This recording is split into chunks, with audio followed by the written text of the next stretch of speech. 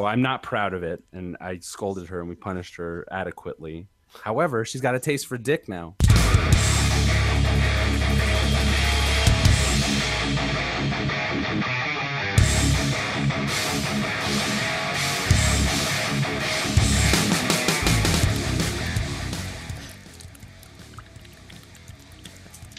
That is the sound of episode 69 beginning. Thanks everybody for listening once again. This is Andrew. We got Welcome to Super House. That's Stefan. We have, of course, Maddie is back, and then we have special Game of Thrones correspondent Matt Rakoff with us once again. Mike Rakoff. Too many beers. Yes, I've had too many beers. Yo. Oh man, that was awful. All right. So Matt, I enjoyed it. we want to do more Game of Thrones shit again, of course. So you wanted to start off immediately with the top 5 fights from Game of Thrones, Top 5 fights or the prediction, the main prediction. You can choose. All right. Let's go with the prediction first. All right. So my prediction for this one, my fan prediction, is that the history of the Mad King is going to repeat itself, except this time it will be a Mad Queen with Cersei Lannister wanting to nuke Westeros with pig shit. And her fate will meet the same one as the old Mad King, which will be killed by the Kingslayer, Jaime Lannister, her brother and lover. And he will become the Queenslayer as well. That's my prediction. Really? So wait.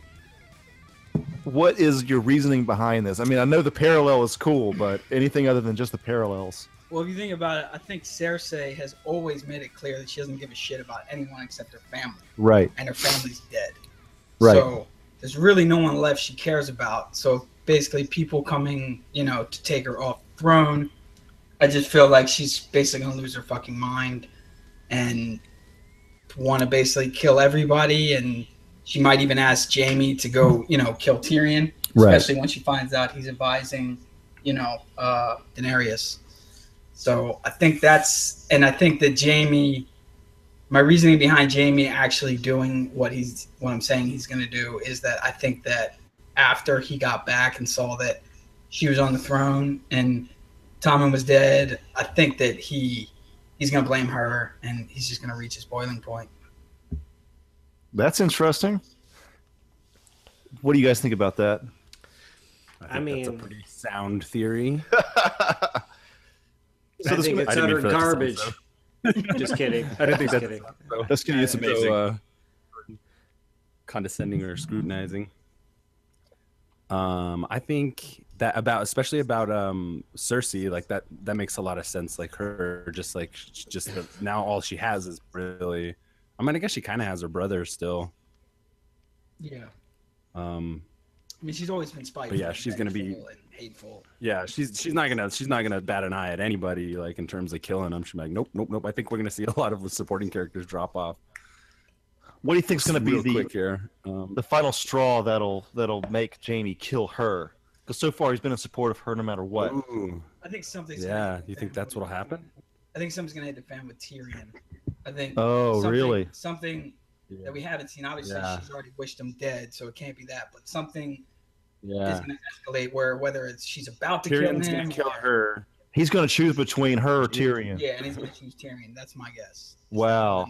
Wow, that'd be dope. Yeah, it's going to be fucking sick, bro. Because we saw some goodness in Jaime recently. We saw like a good side to him. Yeah. But what does it all mean? What does it all amount to? That's what I love about it, I guess. Him choosing Tyrion is the good side, though, in this scenario that you have. Yeah. It's And he said, "Curse the god." He said before, after Joffrey died, spoiler alert, that he said, "Curse the gods for making me love a hateful woman." So he does hate the fact that he loves this woman. It's not. Oh shit! It's pure love. That happens. Yeah. Yes, Stephanie. It happens from time to time. You see, emotions are complicated. It's complicated. No, that's in the books. Yes, bro. It's in the show. No, it was in the show. He said it. Wait. After... Well, wait. Who are you talking about died? I thought you meant Jaime. No, Joffrey. Oh, right. Yeah, I got you. Okay. Yeah, it was like they were standing over his body.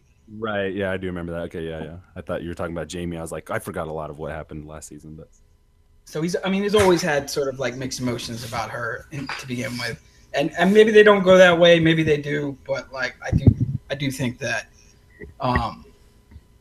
that's the best bet. I can't imagine anybody killing her because she has to die. Anybody killing her would be more fitting than Jamie. And she's done nothing but win, really, for the most part. I mean, everything that she's come across, she completely destroys everybody in her path. She gets what she wants. So I could see her going just mad with power. Yeah. Yeah. Totally. When she sat on the throne, you definitely got the feeling like there's this element of like, is that sort of like what you've always wanted? This whole protecting your children thing, has it always just been about like staying the queen or staying in power? Like her hate for Marjorie. Right. So. Do you think it'll go? This is sort of a tangent, but do you think it'll go the easy route where Tyrion will become the top guy at the end, or is that too easy? I think it'll be Daenerys. Yeah, I think Tyrion has proven that he's like probably the best hand of the king in the lands, but I don't know if he would make a good king. Right, he doesn't give a shit. Yeah, he doesn't want all that That's on his shoulders. Yeah. They'll call him the drunk little king little drunkie, or something. They'll make plays about him being drunk. To me, I think Daenerys winning too would also be kind of boring. I don't want her to win. I'm actually, waiting for it in a way. It's just everything she does too. She's okay. I like the fact that she sets slaves free and stuff, and the dragons are pretty cool at times. But also, I don't know, man. The dragons are pretty cool at times. God damn it, Andrew. She comes off as boring to me. The dragons are much cooler than she is. Well, I agree. Who, Daenerys? But dragons are fucking cool as shit. Daenerys is just, I don't know, man. Her whole story is just kind of boring.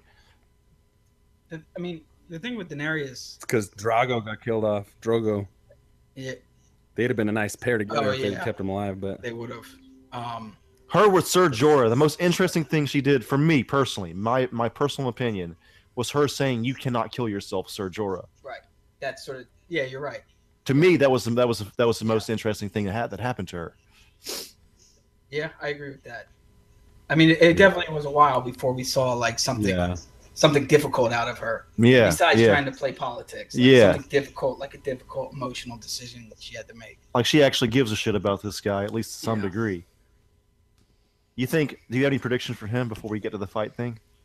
For Ser Jorah? It's so wide open with him. I really don't have anything on him. I'm curious. I definitely want to know what happens with him. But he's one of the most interesting characters, for sure. If he dies from the rock disease, also that's too easy. Yeah. Nothing is that easy in Game of Thrones, So I don't know what. All right, you guys have any more questions about the predictions and shit? Nah, man. I'm just ready for that season to start, man. I'm ready for the ride. So me too. 7 episodes and then 6 for the season after, and then we're done. 6 next year. Sounds great. 13 total. It sounds fucking. There's gonna be 13 really good Game of Thrones movies in the next 2 years. Yeah. Fucking A, man. Yep. All right, dude. Let's move straight on into your top 5 fights. All right. Start with the lowest first, of course.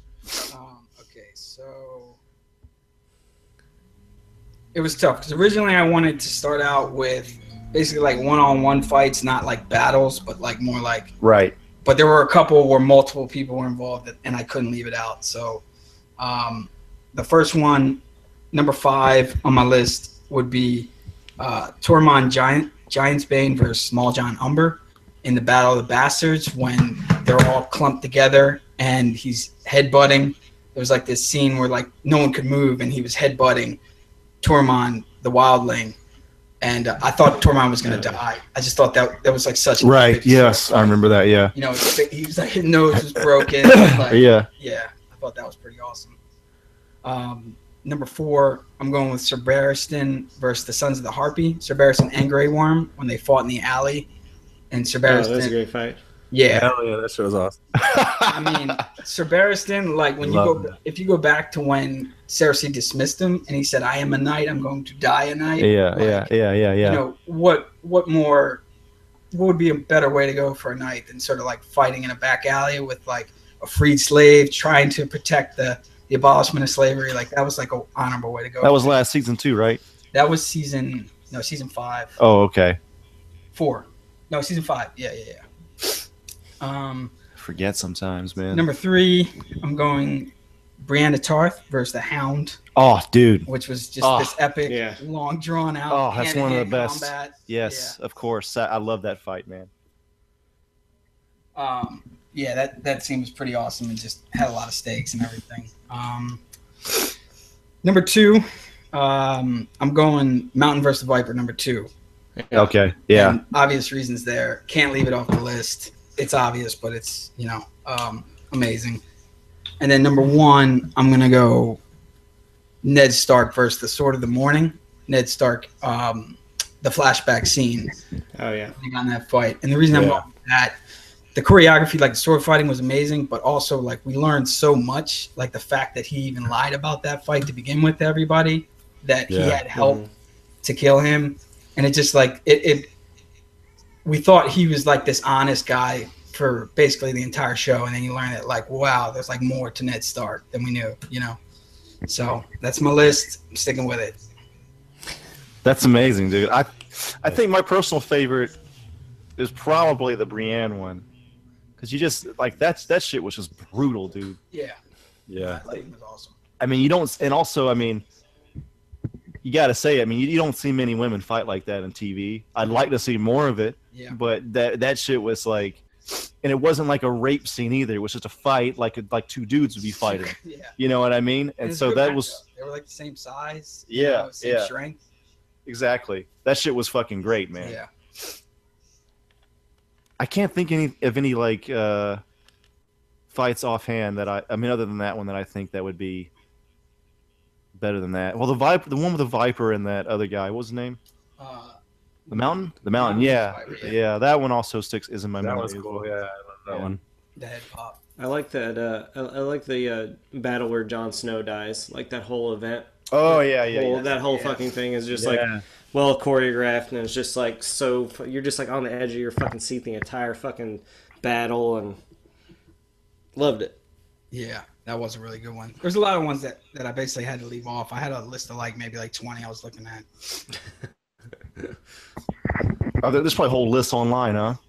There's a lot of lists. Yeah, there's like a top 50. Oh my god. Look it up. Yeah, a lot of good ones. I wanted to put Arya Stark and Walter Frey on it. Right. But I went with the Thormund one versus Small John Umber, because it's like it was just different. Like most of the fights we see are like swords or something. This was just like headbutting, and then he bit his neck. Like unconventional fight. Oh, you know what other fight really sticks in my mind?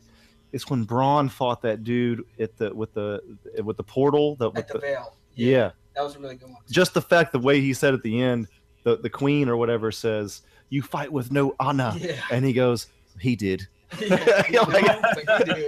That's some fucking gangster shit, dude. True. I love that scene, dude. That was a really good one too. That was on the top. That's one of the things that make you love Game of Thrones, is like, it's in a fantasy world, but the fighting is done pretty realistic. It's realistic, Braveheart style. Like the people that fight with honor, dude, they're not gonna live, bro. Right. Like these people that fight dirty, they gonna live. Yeah. It's like the whole in The Patriot with well, Mel Gibson. Yeah, with Mel Gibson. Yeah. He wasn't like lining up. He was going into the woods and killing these people like sort of like in a very unconventional way. Right. That's. I mean, yes. That kind of shit I love. I love that shit. Yeah. You guys ready to move on into the roster selections? Okay. Just wait. I just wanted to say one thing. Oh yeah. Go ahead. Companion to his list. I wasn't sure exactly what the lists were all. My bad. But Arya Stark, when she first, I forget exactly when it was. It's her. They're in a pub. She does that, like, she pulls out a needle and she does that like slide. Yeah. Oh yeah. And she slices the dude's Achilles or whatever. Like that whole sequence of moments is probably one of my most favorite moments in the whole show. And then when she killed that like rapist dude. Oh yeah. Whatever he was, I forgot what he was. The eyes. Yeah. Yeah, that shit was awesome. But anyway, I just Yeah. wanted to add to that. Very good ones. Good shit. Yeah. All right, Maddie, you've been quiet for a second. Let's start off. So, first, I guess for the listener, we thought of doing a dream team list of like a Game of Thrones draft. Since this weekend is the NFL draft, this is Mike's idea, and so it's a list of 7. Actually, Maddie has 3 lists, but anyway, the idea is a list of 7 of people. I was thinking those people that you're going to battle with. But then other people said, Mike and Maddie, they were saying that it's whoever to win the Game of Thrones for the whole thing, which I guess is slightly different. But Which is fine. just think of it, I guess just your Game of Thrones dream team for something. You explain why your dream team is formed or something. And they've had conversations in the show about like what wins the the throne in the first place. They've had real conversations about, is it an army? Right. Is it a claim to the Right. throne? Like what is it? So I think different lists are good. Is it brains, brawn? Yeah. Probably a little bit of both. All right, Maddie. What's up, dude? All right, I'm gonna give my 2 like kind of jokey ones first. So my first one that I thought of is like just all the animals, they win it. The dragons and the dogs, whoever's left, like All the creatures, they're the only- Maddie's all the creature creatures. list. That's epic. The dire wolf list, dude. Yeah. Yeah, well, there's only 2 fucking left, but there are still 3 dragons at this point. So I thought that would be a funny one because I was like, when I was thinking about this list and like what it would entail, I was like, so if I pick said character, do I get their animal or do I have thought to? you did, but that's I assumed No. you did as well. Yes. No, that's what I assumed as well. I mean, if that Okay. motherfucker's following you around, that's just part of that character. Yeah. All right. So then my other one was, which I'm kind of hesitant, I should just use it as my list, is Knights King and the White Walkers. They just fucking ransack everybody. Yeah. There's not a lot of fucking, god damn it, what's the name of the stuff that kills them? I'm like the worst Game of Thrones. Dragon Glass. Dragon Glass. Yeah. Yeah, but I just like that's like my creature lists because I would just love for that to happen. But my real list is I don't know if we need to pick like who's gonna sit on the throne. Not necessarily. I wouldn't say so. Okay, all right. So I'm going with all the Starks: Jon, Sansa, Arya, Bronn, and Benjen. Oh yeah. Okay. Yeah, because I think you got to have a little half White Walker in there. I mean, you already got one undead guy. You need someone who's on the other side of the White Walkers to see what the fuck's going on. Yeah. Then I would put Samwell Tarly in my list because that motherfucker knows, and he killed the first White Walker ever. Yeah. I want that motherfucker on my side. And then I put Davos Seaworth because I fucking love that guy. He's a stand-up gent, even though he's did some bad shit in his life. But I love his story so much, and I feel like he's just, I don't know. I need to see him standing there at the end. But that's my list because I fucking love the Starks, and that was like my big draw when I read the first book. And I was like, holy fuck, I love all the Starks. It's so great. And then everything they went throughout the series, I'm like, man, I don't know if I can handle any more of the motherfuckers dying. Yeah. No, So- this show ride or dies with the Starks for sure. When Yeah. they're on screen, you're into the show. Yeah. But that's just like my my list. There's tons of other people that I was like, I want to put Tim on there. I want to put her on there. I want to put this on there. But I was like, damn, 7. That's a low fucking number when you start thinking of Game of Thrones characters. Yep. Because when I initially thought about it, I was like, oh, these are my favorite. And then I was like, but no, I like this. And I like Littlefinger. And I like, Oh yeah. you know, I was just like, I want to put them in there. And it's like, before I knew it, it was like 12 people. And I was like, fuck, man. It was tough. Yeah. I had the same problem. So I'm going with the Stark clan, basically. And, Hey, makes sense. I mean, Yeah. I that's what I would like to see. I would say I'd like to see Sansa on the throne Oh yeah, that's cool. I would like that as well, actually. Yeah. because I think she's like at where she's at right now. She's learning the game, and I think she's seen a lot more than other Starks because some of them are dead or been at other places. But she's kind of been like she's seen like, you know, Cersei and all her going-ons, and then like she's been through it, man. And I think she's just getting stronger because of it. And I think hopefully this season we'll see a definite like turn. I also don't think the Starks would ever turn on one another. I mean, I haven't read any of the books or anything, but I feel like they haven't seen each other for such a long time that there would be a lot of like maybe years down the road once they have kids and their kids become little shits or whatever, some of them would probably kill one another, but Yeah, I think for them all to be back together would be such a strong force. Yeah, and Especially with like where Arya is now and Jon and like, you know. And just to touch on what you were saying about Sansa, if like she essentially in the Battle of the Bastards, rewatching that, she did save the North. I mean, Jon took him in undermanned. You know, he just went right in and tried to fight Ramsay. And if she didn't call Littlefinger and bring the Vale into the fold, they would have lost, and the North would have been gone. Yep, exactly. So, she did. You know, she's smart. She knows what she's doing. She's earned it. Yeah. She'd actually be interesting too. You know, like I said, Daenerys or Jon Snow or Tyrion. Any of those motherfuckers get on the throne, it's kind of boring. True. But something about if Sansa got on, that would be definitely a lot more interesting, in my opinion. I honestly don't think Jon would take it. I think he's been like, I think once you come back from the dead, it's just like, nah, there are other things going on in the fucking world than fucking being the king of something. But I think he wants to see his family rise back up to like, you know, the Stark name and everything that stood for, you know, even though he's kind of, since he is the bastard and treated like one. But I feel like his family has always treated him like one of their own. So, you know, and I definitely think since half of them, a lot of them are dead, that I feel like they'll grow closer. I mean, who knows? Maybe they'll end up killing each other in fucking the last season. I don't know, but you know, that scene, I would hate to see that. I would hate to see that. That scene in the last season where he's talking about when we had feasts, I would sit at the bastard table, and my real family would sit at the real Stark table, and then the other person says, I think the Scarlet Witch, whatever her name is, she says, at least you had feasts. That's a Marvel character, Andrew. I just call her Scarlet Witch. She says, at least you had feasts, and that's the perfect thing to say, because I mean he did grow up privileged as fuck, even though he was a bastard, you know. Yeah. I think it just says a bunch about his character. So, Stefan, you want to go next? This is my list of characters, right? Your roster. Moment. If you could, if you want to explain like the reasons behind it, did you make it for a battle, or who you wanted to sit on the throne in the end, or I don't know, some sort of your thinking behind it. Okay, I would do as my roster. I would do the 3 main wildling characters. I forgot what the main commander was who got killed at the Castle Black. Mance Raider. Mance Raider. What's his name? Tolman. I just pulled their names up. Fucking can't remember their names. Thormund. The other redheaded dude and the redheaded chick. Help me here, Mike. You know nothing, Jon Snow, girl? Ygritte's the girl. I'll need your assistance running down my list. Yeah. Ygritte, it would be the girl, and then Thormund. Thormund, that's it. Thormund. Yeah. Yeah, and then so those 3 wildlings, just because they're fucking, that's what I'm feeling, baby. I love that shit. Go for it.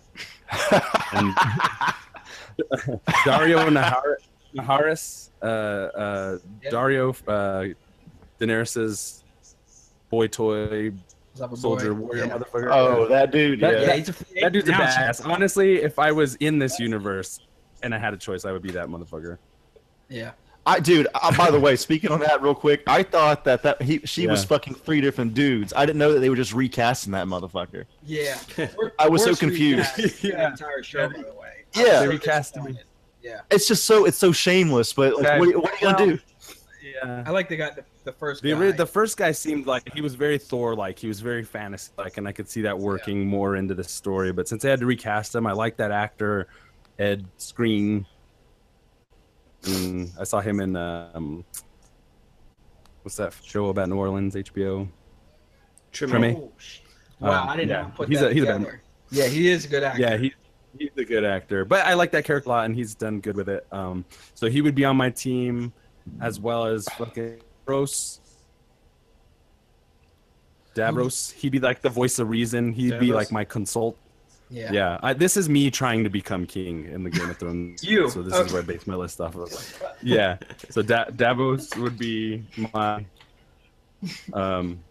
He would be my fucking like voice of reason, my counsel, and I would listen to him. Yeah. Because he that's what he is. You know, he's just fucking great like that. I would have Bronn on my team. I'd be paying all this money to get this motherfucker just to stick around and fight for me and do. But I would send him. Side note. perfect Game of Thrones stealth game, Bronn on missions, killing motherfuckers. Anyway, that's my idea. Oh, for sure. Bull so far. Is that 7? Seems like that? not enough. Is that 7? Not enough. That's 5, right? 1, 2, 3, maybe 4, 5. Yeah. Okay, so I got 2 more. So I would do Arya Stark. She'd be my main general. Yeah. She'd be me and her and Davros would work together to be like, what's the best fucking shit we can possibly put together. And then for my final person, it'd be probably Brienne of Tarth. Okay, yeah, perfect. She'd be my powerhouse. She'd be my fucking wall. I'd have her commanding the front lines. You know what I mean? Just fucking like shoot. Yeah, she would have command of like really great soldiers at the front lines. I'd have like the rationality and backbone of fucking Dario, and the unpredictability of the wildling characters all mixed into my army. And we fucking storm that shit. And at the end, everybody gets pussy and beer. And beer. And ale. Or mead. Mead. There you go. What's so is that your 7? And we'd be smoking on that gilly weed. That's my 7. That Gandalf, dude. We cross over into that Gandalf weed. All right. I'm gonna go next, Mike, because I want you to close us out on this section. All right. So my allegiance, I didn't think about this till Mike. Somebody else brought this up to me. But so we talked about allegiances. For my list, my allegiance is going to be the many-faced god. Okay. There you go. Not even a king, bro. I'm part of that warrior cult. So my list is Jaqen H'ghar. I love that. Because I don't know, I always thought he was a badass, and I just like that warrior cult shit, like in the spy assassin thing. I just think they're so cool. They're essentially ninjas within the Game of Thrones universe. Yeah. You know, stealth kills and shit. So awesome. Naturally, Arya's my second place just because she's so close to that and she has the training. I don't want that blonde girl, whatever her name is, that tried to kill Arya. Oh, she's dead, isn't she? And she dead? Yeah, she did. Yeah, yeah, that's right. Yeah, Arya killed her. Okay.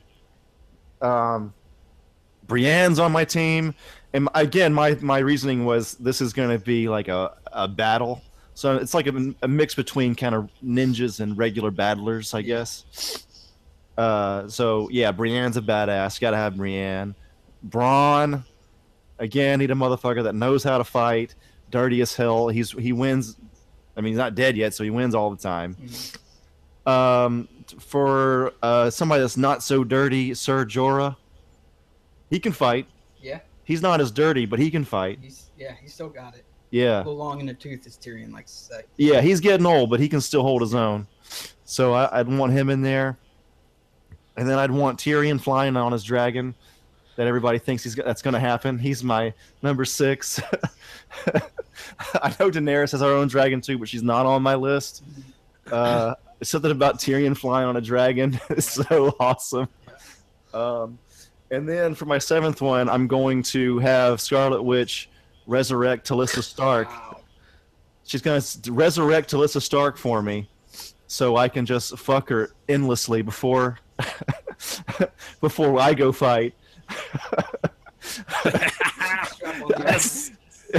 But, you have to have copious amounts of sex before battle. Wait, you didn't say we could keep one to. Well, I guess you didn't say anything otherwise, but we're like no rules, man. As an intimate. Dude, when Una Chaplin came on the screen, bro, it was almost like the first time I saw Monica Bellucci on Matrix 2. Yeah, I was like, Melisandre in who this the show. fuck is this fucking chick? Like Una Chaplin, I don't know, dude. We saw her naked that time. I was so sad she died in the Red Wedding. Like she was amazing. So even though she's not really a fighter, she's on my list. Yeah, no, that's a good one. Dang, I'm a scratch. No editing. No editing. No editing. Oh no, not at all. Badlings and big Melisandre. All right, Mike. I took this seriously, unlike some of you. Hey man, sex is serious before you die, bro. Hey, I mean, I just Melisandre's breast. She does have nice boobies. All right. Oh my god.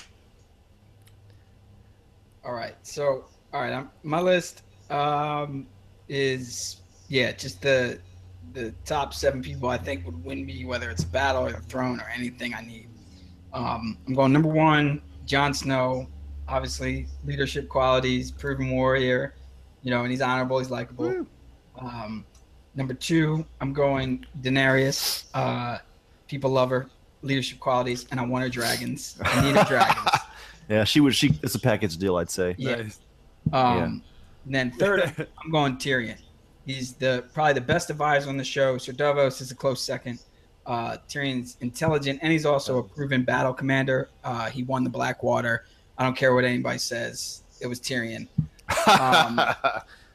Number 4, I'm going Brandon Stark because he's got ward capabilities. He can turn into a dragon or a wolf or whatever I need. And he's the key to defeating any White Walkers. And clearly Maddie has a list out there that could, bring some serious harm. Yeah, he's talking about bringing the whole White Walker clan. That's my fucking team. Yeah. Number 5, I'm going Grey Worm because he's a leader. He's a proven commander of like a large army. That's true. I forgot about Grey Worm. Yeah. He's battle proven. He's loyal, and he's got a good story. Brienne of Tarth is number 6. She's committed. She's loyal, and basically it was Brienne or the Hound for me here. And I went with Brienne because of that alone. I know that she's not going to abandon me on the battlefield. She's more honorable, dude. Yeah, for sure. The Hound, as cool as he is, he's got shit going on, man. It's like he's too distracted with his brother, and like I just need you to be on the field. I need you to, fight for me. So, and then my last one's Arya because she's a proven assassin, and quite frankly, she could end a war or a battle before it begins by just going in and killing somebody if I need her to. So. That's my 7. That's the shit. Sweet. There it is. Awesome. I just thought of this since we're on this little kick here. Mm-hmm. We see everybody's like least favorite character in the whole fucking show. Every time this person shows up on screen, you just like, ugh. I don't think I have one. I think everyone plays an integral part to the story. Yeah. Like I need to know what everyone's doing. I'd say if anyone kind of bugs me. But I think it's just the way his character is Littlefinger. He's so like, just his little face. I hate it. I know when he comes on, I was like, you're up to no good. You are up to no good, sir. Dude, but I love it because it's like, I need him. He's one of my favorite villains, man. I think he's a great villain, bro. Yeah. He's awesome. As far as least favorite, I don't know. I mean, part of me feels like I would go with, as far as like just like me not liking that character, it's Cersei. As far as like just watching a show, it's probably Daenerys. I think what they did with Daenerys really sucked. Yeah. Because early on, I really was like behind her. I dug her, but now I'm like kind of viewing her as this person. Like actually, other than Tyrion, I don't like her. I view her as an antagonist. Like I'm with the North. Like I want the North to take over, and she doesn't like the Starks. Because they helped overthrow her dad, and so she's actually one of my least favorite people. I'd have to agree. I think probably Daenerys is one of my least favorite, if not probably my least favorite character in the show. I don't know why, man. I feel like they just like she's kind of written to be a crowd favorite. Yeah. It's too. Yeah. It's almost like she's the Jon Snow. Like Jon Snow is also written to be that way, but. I don't know. She comes off as more annoying for some reason. I'm not sure why. The one thing about Daenerys that hurts her as far as like my popularity goes is most of the characters in the show have been torn down, like right in front of our eyes. Our favorite characters, like stripped away. Like Tyrion's lost everything. Jon Snow died, and came back. Like, right. Most of the characters that we love have lost everything. The Hound, same thing. And now transformed into these new, different people. Right. Her story, all that happened to her, but it happened off screen. It happened before when she was a baby. Right. Right. And we didn't get to see it. Right. So I can see that. Yeah. That's one of the reasons that she doesn't have the appeal for me. Right. Some of the other characters do. But yeah, Jon, same thing. But then they did kill him. Like Jon was written as this, this bastard character. Everything already happened. Right. But then he did love and lose. So. Stefan, do you have one or no? One what? Like least favorite character in the whole show? You there, bro? Yeah, Jorah. Really, you don't like Ser Jorah? He can be. I can get behind. Got a look in his eye. I don't trust him. I don't trust him. Too goody two shoes to trust. You know. No, it's just something about him. Wait. He's got this look in his eye. His love for her is a little bit, weird. Do some dumb shit and try and kill her. Really? Like, if I can't have her, no one can type of thing, or what? Yeah. No, I don't really think that exactly. I don't know what it is exactly about him. Like, he's totally, like, not... I just don't... Well, I like his turn of story. I like the character. I don't like the actor. Really? That guy rubs me the wrong way. Yeah, I can stand it, but I think that I'd like for him to remain pure-hearted, but I can also see where you're coming from, where he could make a turn for the worse. I do. He's a creepy old man, dude. Like he's a creepy old man. He seems like a noble character. I am pretty sure he is a noble character, but some about him is off. Some about him is sinister. You're saying he's too pure, and that makes you wary of him. Or I wouldn't even describe him that way. I just think he's like... I mean, he's done shitty stuff. I mean, every character's done shitty stuff in this fucking show. No one's pure. He sold people into slavery, and then... Oh, yeah. I forgot about that, yeah. And then on top of that, he basically spied on Daenerys. He played both sides. Yeah. He hedged his bet with her. He's like, I'm going to support you, but like I'm also going to... In case you don't make it, I'm going to give King's Landing everything they need to know about you. Yeah. So, like... It's tough. He said I agree with... But like, I don't know. But I am really enjoying what's going on with him now with this disease that's eating away, turning him into stone or whatever. Yeah. Dragon Tail, yeah. Come on, Stefan. It's fucking Jesus. You over there with fucking Scarlet Witch, motherfucker. I swear to God. Melisandre, I got you. I'm sorry. I only watch the show and I can't remember names. Everybody who knows me knows that about me. Everyone has this problem, bro. It seems like. I've had this problem as well. Maybe do your research before you fucking have a podcast. Get off my back. Wow. Boobies in this show, though. Them boobies. The best character. Melisandre's boobies are the best. But yeah, Jorah rubs me the wrong way. Like I think they're I can it's like the same Jorah the same that way that know why for Littlefinger. I don't really know why for Jorah.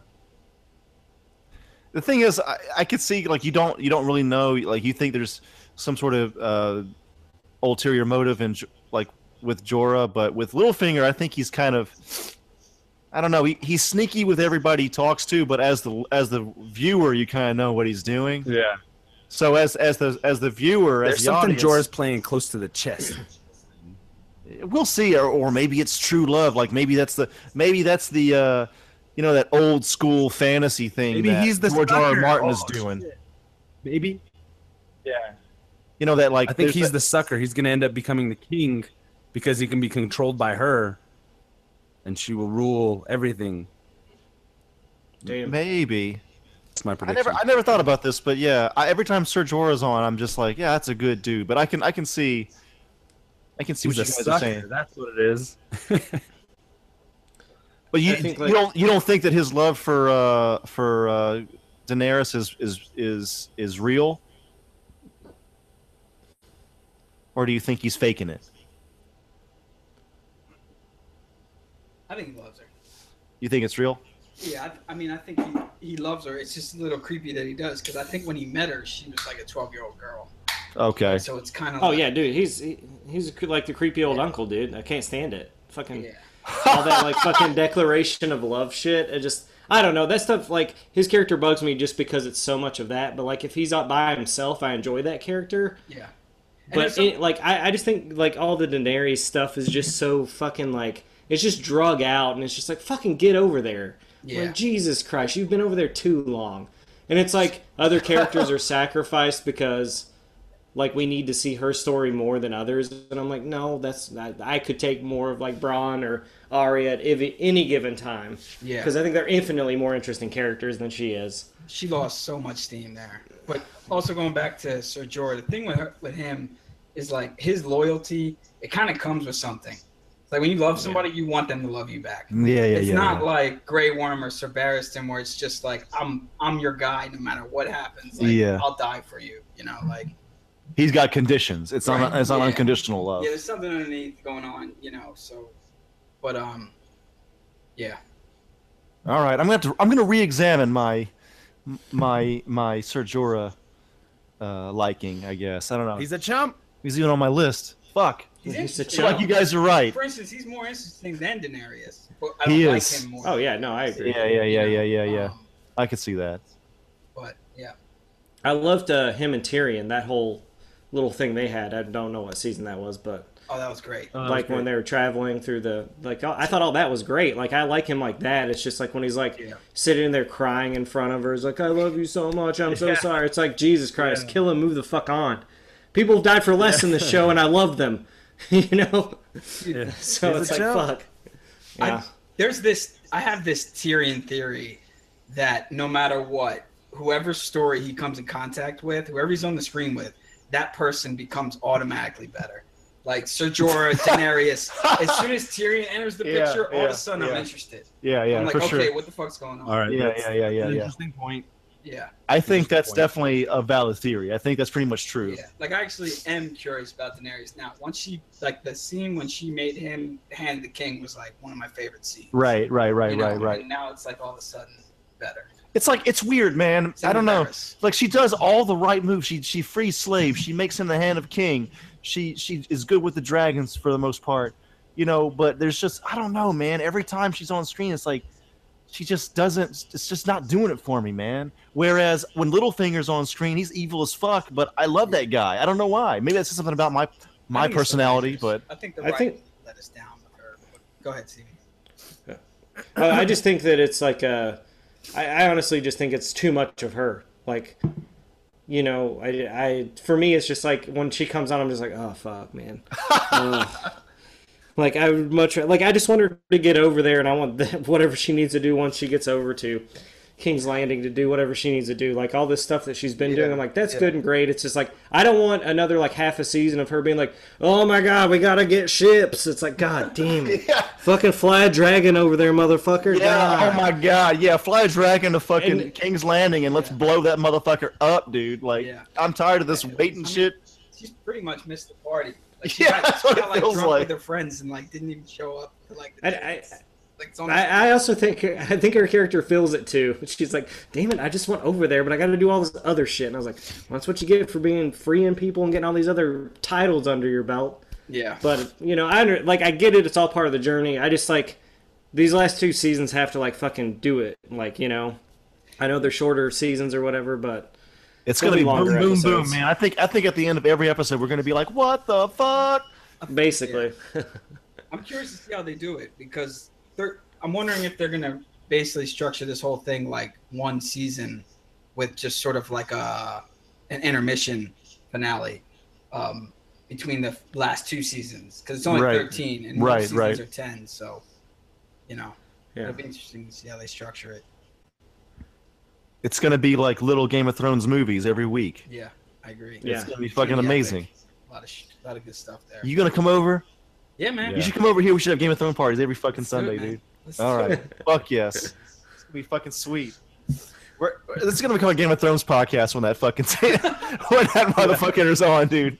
I mean, yeah. Little review. I mean, we did. I mean, every one of them had our own little like fucking Game of Thrones. We always had to talk about it.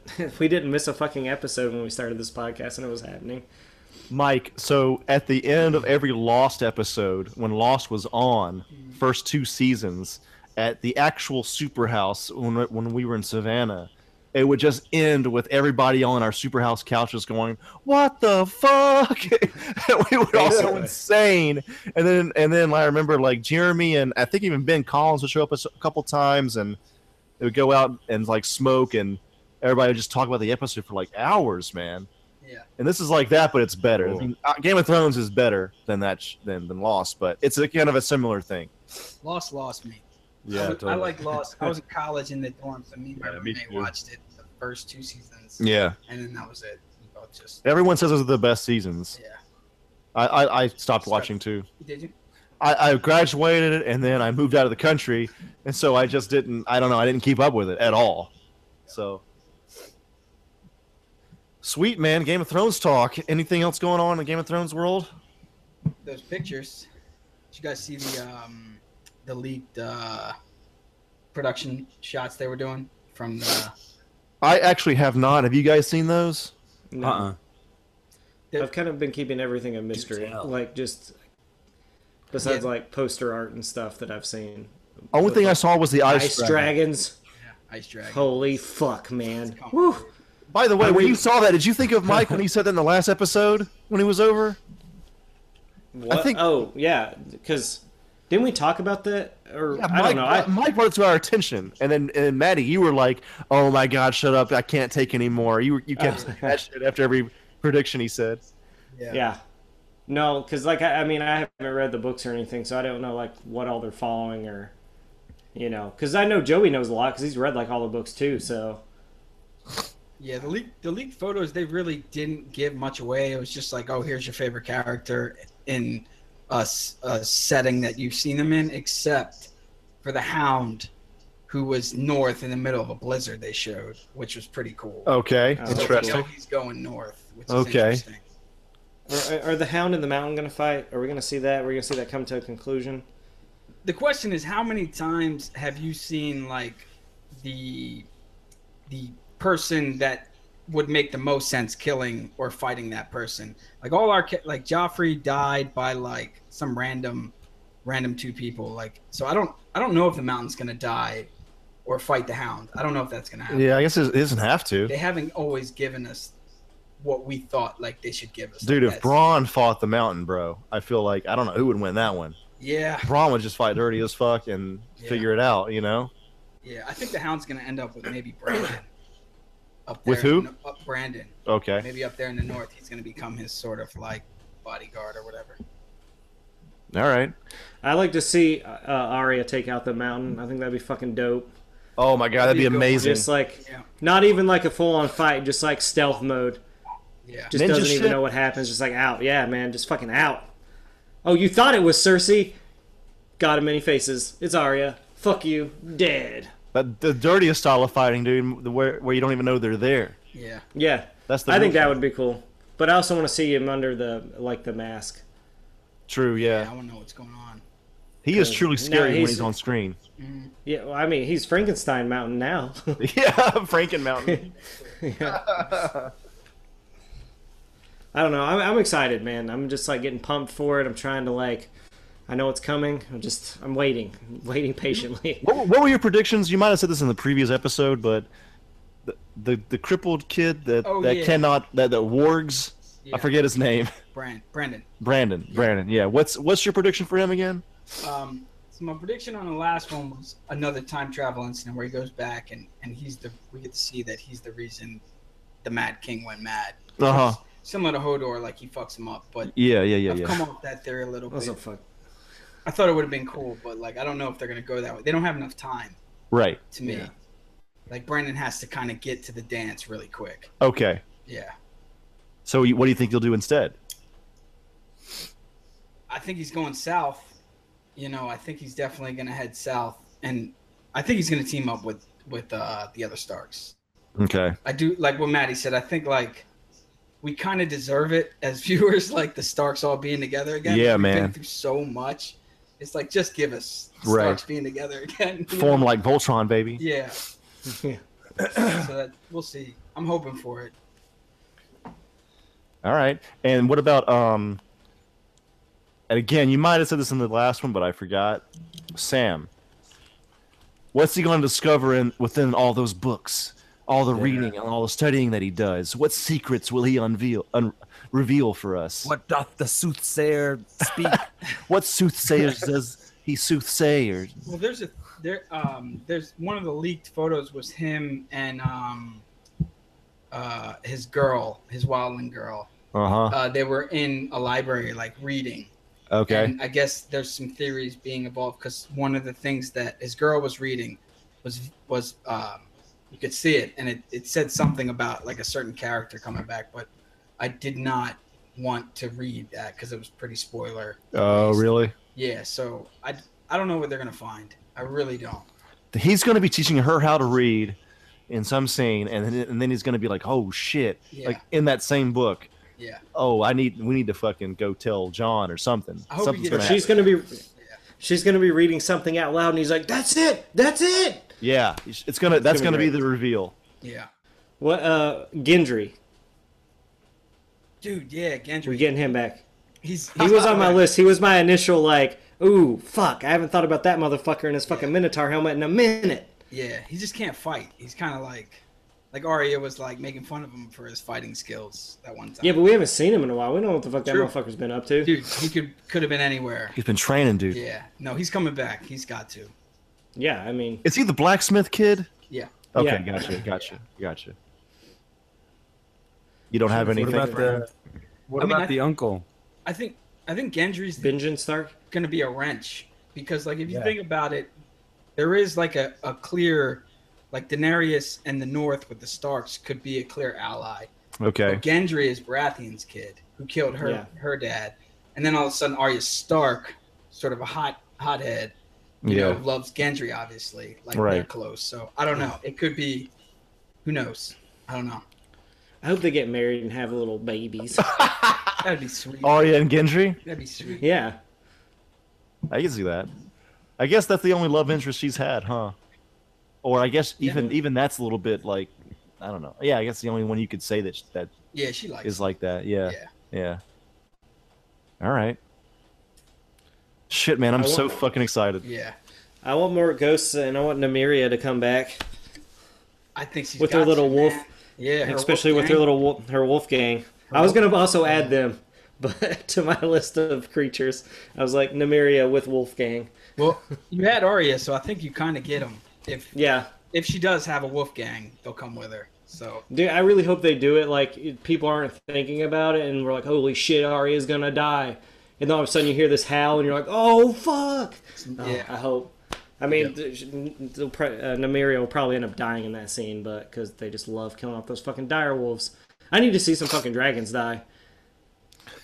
Ice dragon fight. Man. Oh man, this is gonna be dope. I imagine like this last battle, or one of the last, like like let's say the deciding battle, if there is one. I don't know if they'll be that simple in Game of Thrones, but it'll be like Tyrion and Daenerys, fucking riding their dragon, just blowing fire all over the fucking place, killing fucking all kinds of people in this last one, man. Yeah, I'm really interested to see how far south the White Walkers go. They got to show up. It's got to be insane. Are they gonna get all the way down to King's Landing? Like, are we gonna see like King's Landing in a blizzard? Like, oh, we have to. I mean, you can't make the White Walkers such a big fucking deal since like fucking season 1, and then be like, nah, they didn't show up. They didn't make it. It got too hot. Like their motive basically is just to kill, right? It's just simple as that. So far, as all we know, because we don't know like what memories like the Night's King can he? I don't know if they can even talk or if they have you know. So that's you just said something interesting. So the Night's King and the Night King, there's a little bit of controversy there. Are basically the Night's King is the book's character. Okay. And the Night King is the HBO character. Okay. And the Night's King has a lot of revealing backstory, but we don't know because they won't call him that.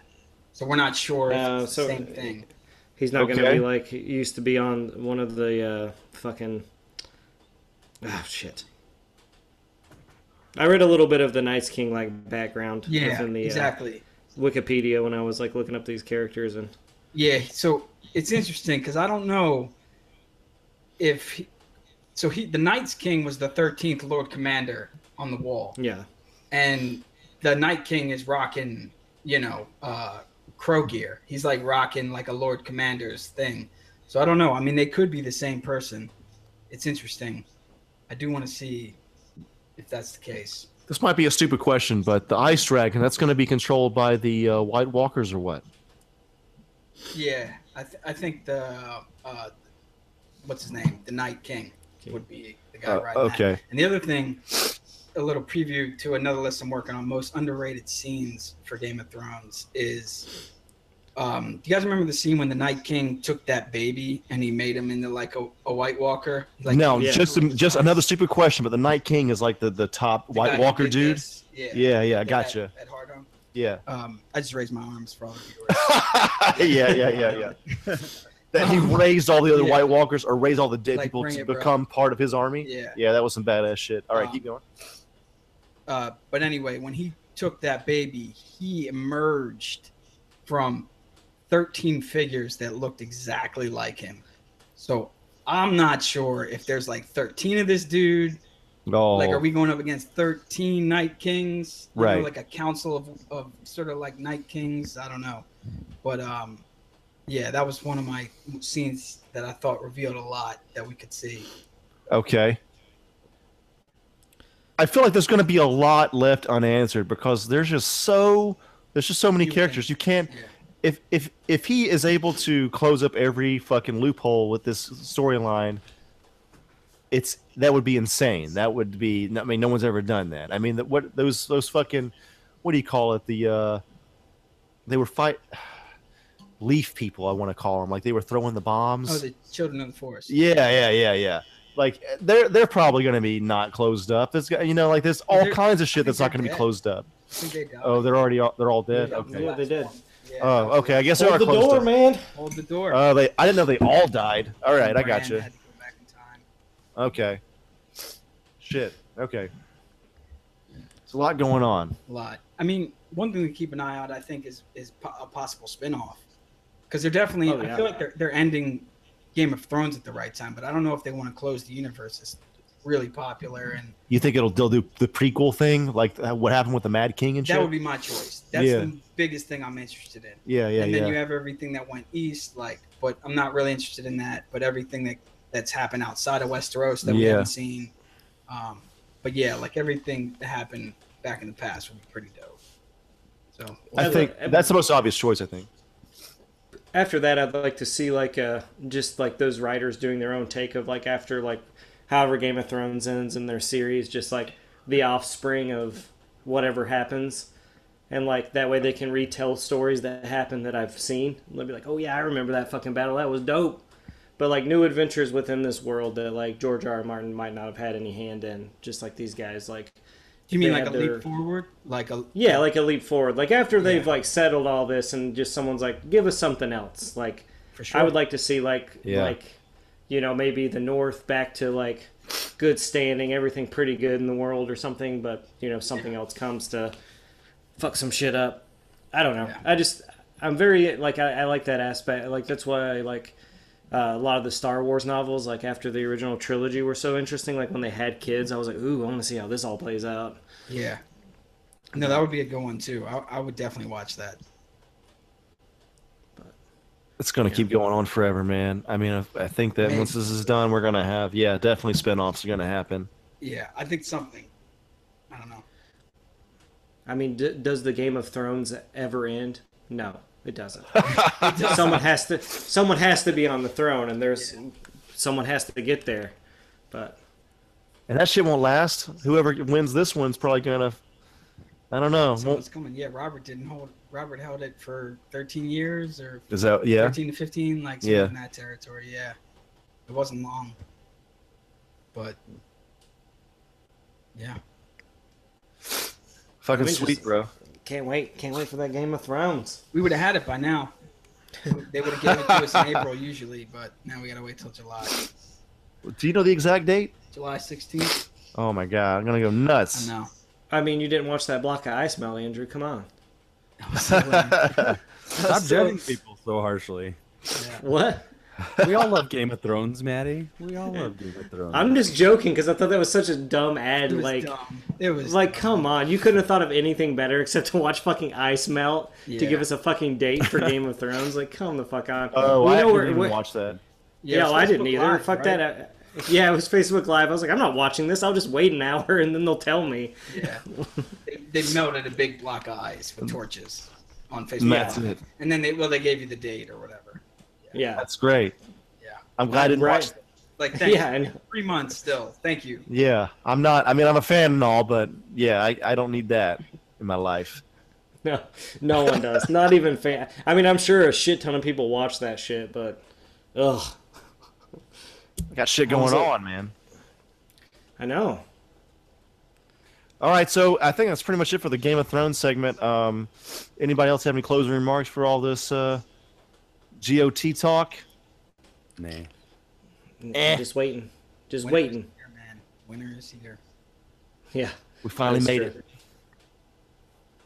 All right, cool. Well, Mike, you can stay on if you want, but I think we're going to pivot to the other section. If you guys have anything else you want to talk about, we can do that. But I kind of just did something similar to what I did the last episode, where I just put a bunch of like headlines together, and we can just comment on that and be honest. Say that's fucking boring, Andrew. I don't. We move on to the next one. That's fucking stupid. So, all right. So the first one.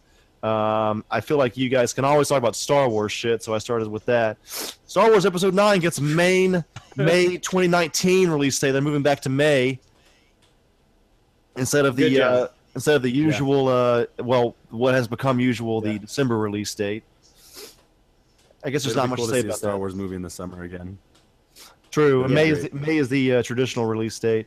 By the way, just to stir up controversy for the podcast, Mike also agrees with me that he likes Batman more than Star Wars. Yeah, I mean that's fine. You guys can be wrong. It's fine. You can be wrong. Two totally different things. Two totally different things. Take it one step further. Comparing the ice cream to your favorite type of cement. Look, totally different things. Oh my God! Well, I have more closer to Star Wars, and I'll even say that I like Star Trek. But it's cool. Star Trek's more than the new Star Wars. Really, man. All right. I like Star Trek a lot too. I respect that. I'm not a Star Wars cultist. Yeah. But I do think Batman and Star Wars are like two totally different things. Star Wars and what was the last thing? Star Trek is a better comparison, obviously. That's true. That's true. And I like them both. At my heart, deep. Well, in my adult life, it's a Star. I'm a Trekkie, but my heart and soul is Star Wars. Yeah. Yeah. Like, That's like Star Trek is something I make sense in a sensible world with a rational mind. But Star Wars is kind of the other side of that, I guess. And it tackles Star Trek goes into like existentialism, like why the hell are we here, things like that, things that as an adult, you need them both. The closer to death you start to think, Honestly, if they crossed over, I know most people would hate that, but I would fucking love it. If they crossed over, that'd be insane. Reality. We'll just keep them separate. Reality. It would be awful. It would be awful. It would be awful. That'd be terrible. It would be very hard to not be tacky. Let's put it that way. That would be awful. But I'm glad they both exist. They are the spectrum. This might be one of the ones that you don't have much to say about, but DC to launch live-action Titan series, new TV service with Jeff Johns. Anything to say about that? Dick Grayson. That'll be dope. Live-action. Whoever they cast as Dick Grayson, that's the show. They're going to be doing it on their own web service as well, which is interesting. It's not going to be CW. It's going to be some DC web service thing, so I don't know how that's going to work out. Though I like that they're using like upstart streaming services to make superhero shows. That's fucking brilliant. I mean, that's where it's going to go after this boom is over. Super excited for the Tick. Powers is great. For what they are. I haven't seen Powers actually. Yeah. All right. But I'll be excited to see some pictures and shit. I may not actually ever watch the shows. I would like to, but seeing some stuff about it's gonna be cool, and I might. Marvel Heroes, the video game, it's finally moving to consoles. It's been on PC for a long time. PlayStation 4 closed beta this weekend. Maybe we'll move past that one. Jeff Goldblum announced for Jurassic World 2. About fucking time. Where's my Alan Grant at, motherfuckers? Life finds a way. Where's my Laura Dern? Let's get the team back together, motherfucker. Come on. Laura Dern would be awesome, yes. They should have Sam Neill with the full beard in like some cave somewhere, like, you don't even know the extent of it. And Jeff Goldblum's like, dude, Ian Malcolm, he's going to come fucking rock stars way. And I hope they do a better job with Ian Malcolm than they did with with fucking his character from Independence Day. I'm sure they will. Yeah. There was Oh, keep going. Sorry. Awesome. I just think it'd be awesome. All right, cool. Then the next one, there was a devastating Holocaust documentary that was a VR film, and it said it proved that VR filmmaking isn't just a gimmick. That's a whole other futurism topic we can talk about, and that's like not even futurism. That's now like VR films. VR filmmaking, yeah, for sure. That might be another top. Yeah, let's do that one for another one, maybe. Yeah, I'm super down. That sounds fucking awesome.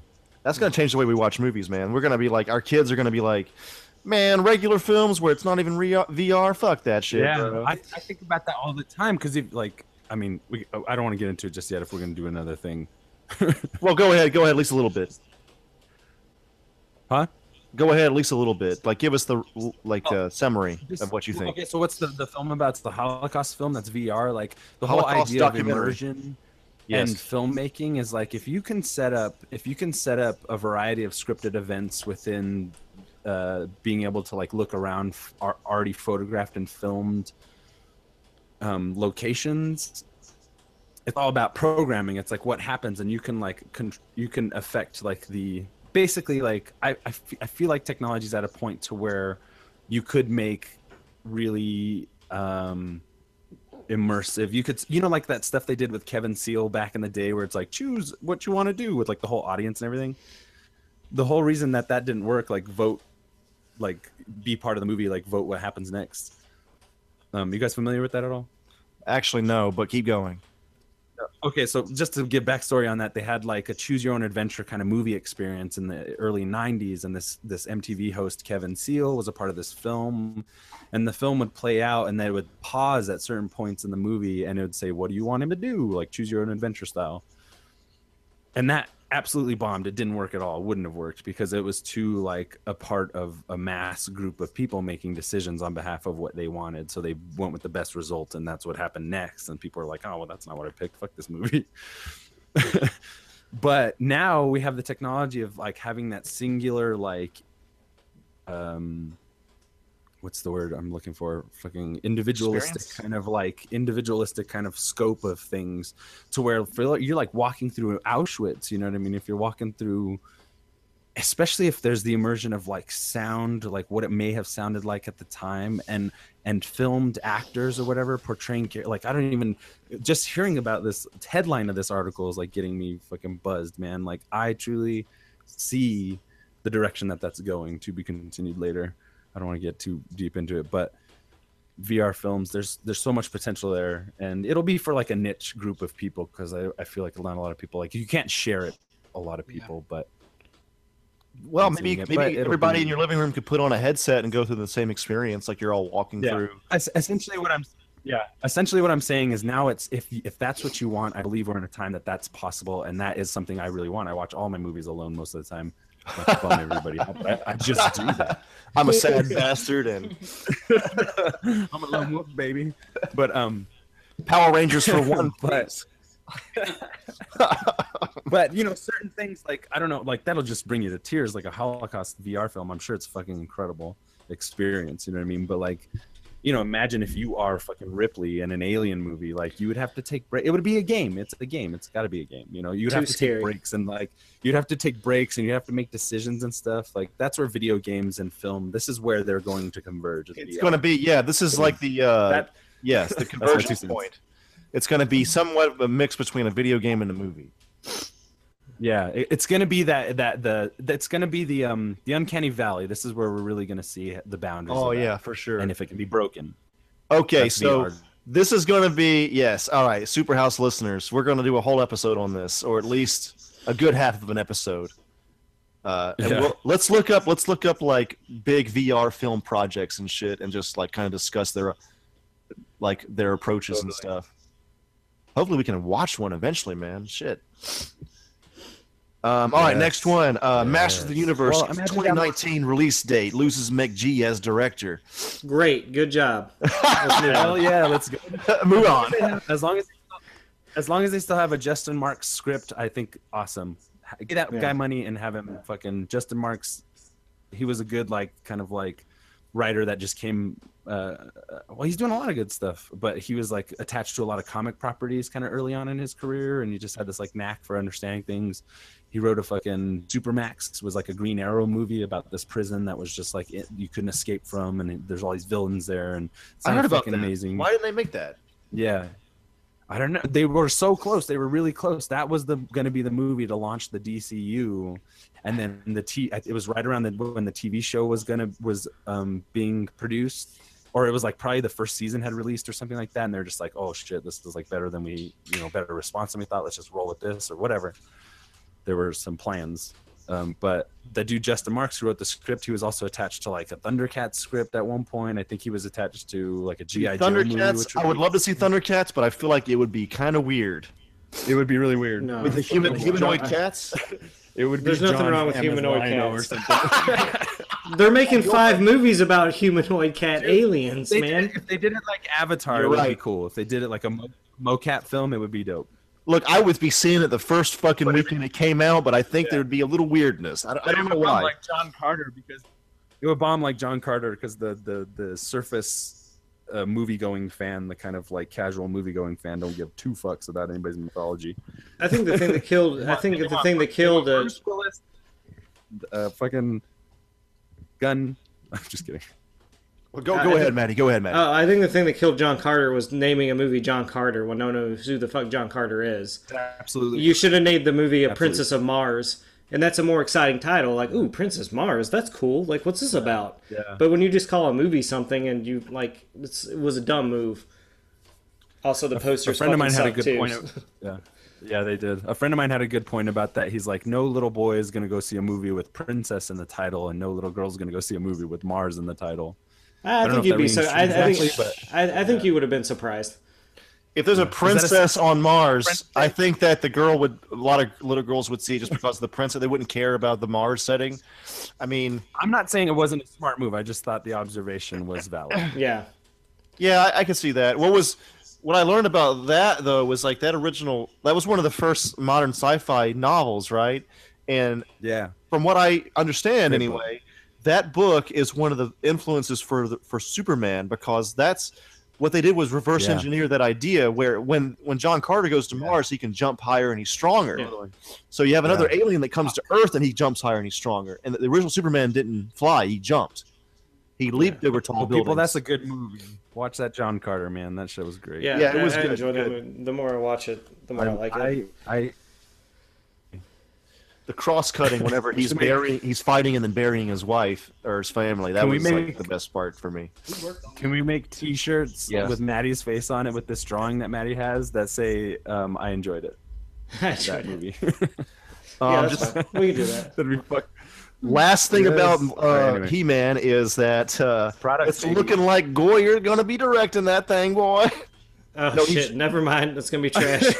It's going to be fucking trash, dude. It's going to be fucking whack. I mean, it's going to be whack. Wait. It's going to be like, I take it back. He's writing it. He's writing it. I don't think they have a director yet. Still going to be trash. Dude, is Goyer sucking dick? Right. How much dick is he sucking? And like, oh my god, dude. He loves it, dude. He loves it. It's his favorite job. With that gap in his teeth, probably a lot, son. Oh, I'm not going that far. But I will say, though, that Krypton trailer, not bad, man. Really not that bad. I know he's heading up that. Do we need this series? No, but what I saw, I liked it. Have you guys seen that trailer? Smallville in the future. No, actually, I haven't watched it. It's essentially the Gotham idea, but it's a sci-fi series. It's apparently canon with DC, which this is the first time they've done this, where it connects with Man of Steel, and it's the House of El. It's Superman's grandfather on Krypton, and it's all on that planet. It's all like their politics and shit, and they're like the House of El and other houses, and I don't know, man. It seems like it's a crazy idea, but watch that trailer, not that bad. And when I went to go to the comments on Reddit, the top comment was, "I can't believe this is actually looking good." And I replied to that comment. I said, "I came to say the exact same thing," and I had like 15 likes. So I'm not the only one. All right, this is for you, Maddie, bro. Here we go. First set photos from the Predator feature the cast with a tank. Oh, I haven't seen it, but fuck yeah, I mean, I'm excited. Whatever. It's the Predator, man. Shane Black. I mean, it's fucking, the cast looks fucking dope. I mean, I the last thing I saw was that Shane Black tweeted that he was standing next to a 7-foot tall Predator. So everyone was like, "Oh my god, yes, there's gonna be practical effects," and I was like, "It's fucking Shane Black. He was in the fucking original movie. He wrote the script for the original Predator. They didn't use that one though, but they put him in the movie. He's the guy with glasses that gets killed first. Yeah. So that's cool. I think it's in good hands. I can't wait for the Predator. I thought it was coming out this year, but I have to wait another year, which is upsetting. That part sucks. But yes, with the director and everything, that it's looking like it's going to be a good movie. It really is. Yeah, I mean, I'm definitely interested to see, because it's supposed to be like a sequel to Predator. So legit sequel. Huh? Yeah, like I don't know what that means, or like what he's going to add to it. I mean, I don't know. I've enjoyed all the Predator films. I know some of them have their bad moments or whatever, but I like them all. I think they're all pretty solid. I'm not a huge fan of Predator 2. I know you don't like hearing that, Maddie. But... Dude, Predator 2 is so good. I actually like the fucking Adrian Brody one. I really did. I walked out of the theater and I was like, damn, that was great. The only thing I didn't like was I love that movie. Adrian Brody's deep voice. Yeah. I didn't like I don't remember that, but yeah, all right. Kill this thing. The more I watch it, the Lawrence Fishburne shit really bugs me, and like totally like, it's a cool character. I like the concept and like what they were going for with it, but it slows the movie down so much. And they could have just put more Predators in there, or maybe some more people that were doing that. I don't know. But yeah, I still think it was a solid entry into the Predator like universe or whatever. I love Predator 2 because Predator 2 at the end of that movie just like shows you the inside of the ship, and it makes the mythology go a step further, which I thought was great. Yeah, and I mean, even for like AVP Requiem, even though that movie is not good and fucking shot so dark, like just showing up on the Predator fucking homeworld, dude, man, Maddie, loved it, man. I love all that shit. So how would a Predator fight against a tank, bro? Just fucking turn into bomb, go invisible, and then run away, or what? Well, I mean, end up in the tank. I mean, first of all, you got to find. I mean, I don't know any setup, but I assume maybe there's some kind of technology at this point to track a Predator, which would make sense. But if you don't have that but if you don't have that technology, what the fuck good is a tank? The motherfucker's invisible. True. Yeah, true. And usually, like in the Predator mythology or whatever, usually after each battle, like stuff's reported, like how they were killed or whatever. So they would probably like. I don't know. I feel like they would know about tanks, so they would probably have some kind of future technology to take out tanks. What if there's a Predator tank, bro? What if we get like vehicles? Like, is that against the Predator code? I think it would be definitely stepping into like a different kind of terror. I mean, if he can pull it off, I fully like Shane Black take the reins. Like, I think he's gonna make a fucking solid ass fucking Predator movie. I think he's actually probably gonna rejuvenate it, and we'll probably get like a trilogy. Yes, like I mean, maybe not like next year, after like in 2019 we'll have another Predator movie, but a lot sooner than like they have been coming out, kind of like with Ridley Scott doing like Alien again. I think they're trying to revitalize these franchises, get like the monster films back. So I don't know. I mean, I'm down with some Predator vehicles if they look cool. I really hope that there's more than like 3 or 4 Predators. I'd really like to see a lot, like maybe an army or something, because it seems like the cast is pretty huge. Like, you could just have some grunts in there for the army. I don't know. I'm down. Shane Black. I'm sure Shane Black has this great fucking idea. Has been sitting on since Predator 1 ended, and he's like, finally, I've made good films, and they're gonna let me have a fucking Predator movie. So I'm just super psyched. I like the cast. The cast looks great. Yeah, man. Whatever. Bring it on. I'm ready. Fuck yeah, bro. This can't go without being mentioned this episode, but Silence of the Lambs director Jonathan Demme passed away. R.I.P. R.I.P. Thank you for all the films. I've only seen Silence of the Lambs. Yeah, I know. He had a lot of work, and I don't think I've seen much else either. Yeah, I feel like I missed out. I got to catch up on that John Demme. Yeah, he had a bunch of shit. That Talking Heads live concert is fucking great if you guys haven't seen that. Yes, because his first passion was music, but he was just like, I guess I'll just be a director. So it's yeah. He kind of, it was like his plan B, I guess. Bruce Willis and Samuel L. Jackson confirmed for Unbreakable Split sequel Glass release date announced. I don't have the release date in front of me, but I actually haven't seen Split. Mike just saw it yesterday. Amazing. Yeah. Oh, I thought you were gonna be like, oh, trash movie. Oh no, I'm sure I'll like it. It seems like I'll like it, but I just haven't gotten around to it. I might watch it right after this podcast. It's really good. It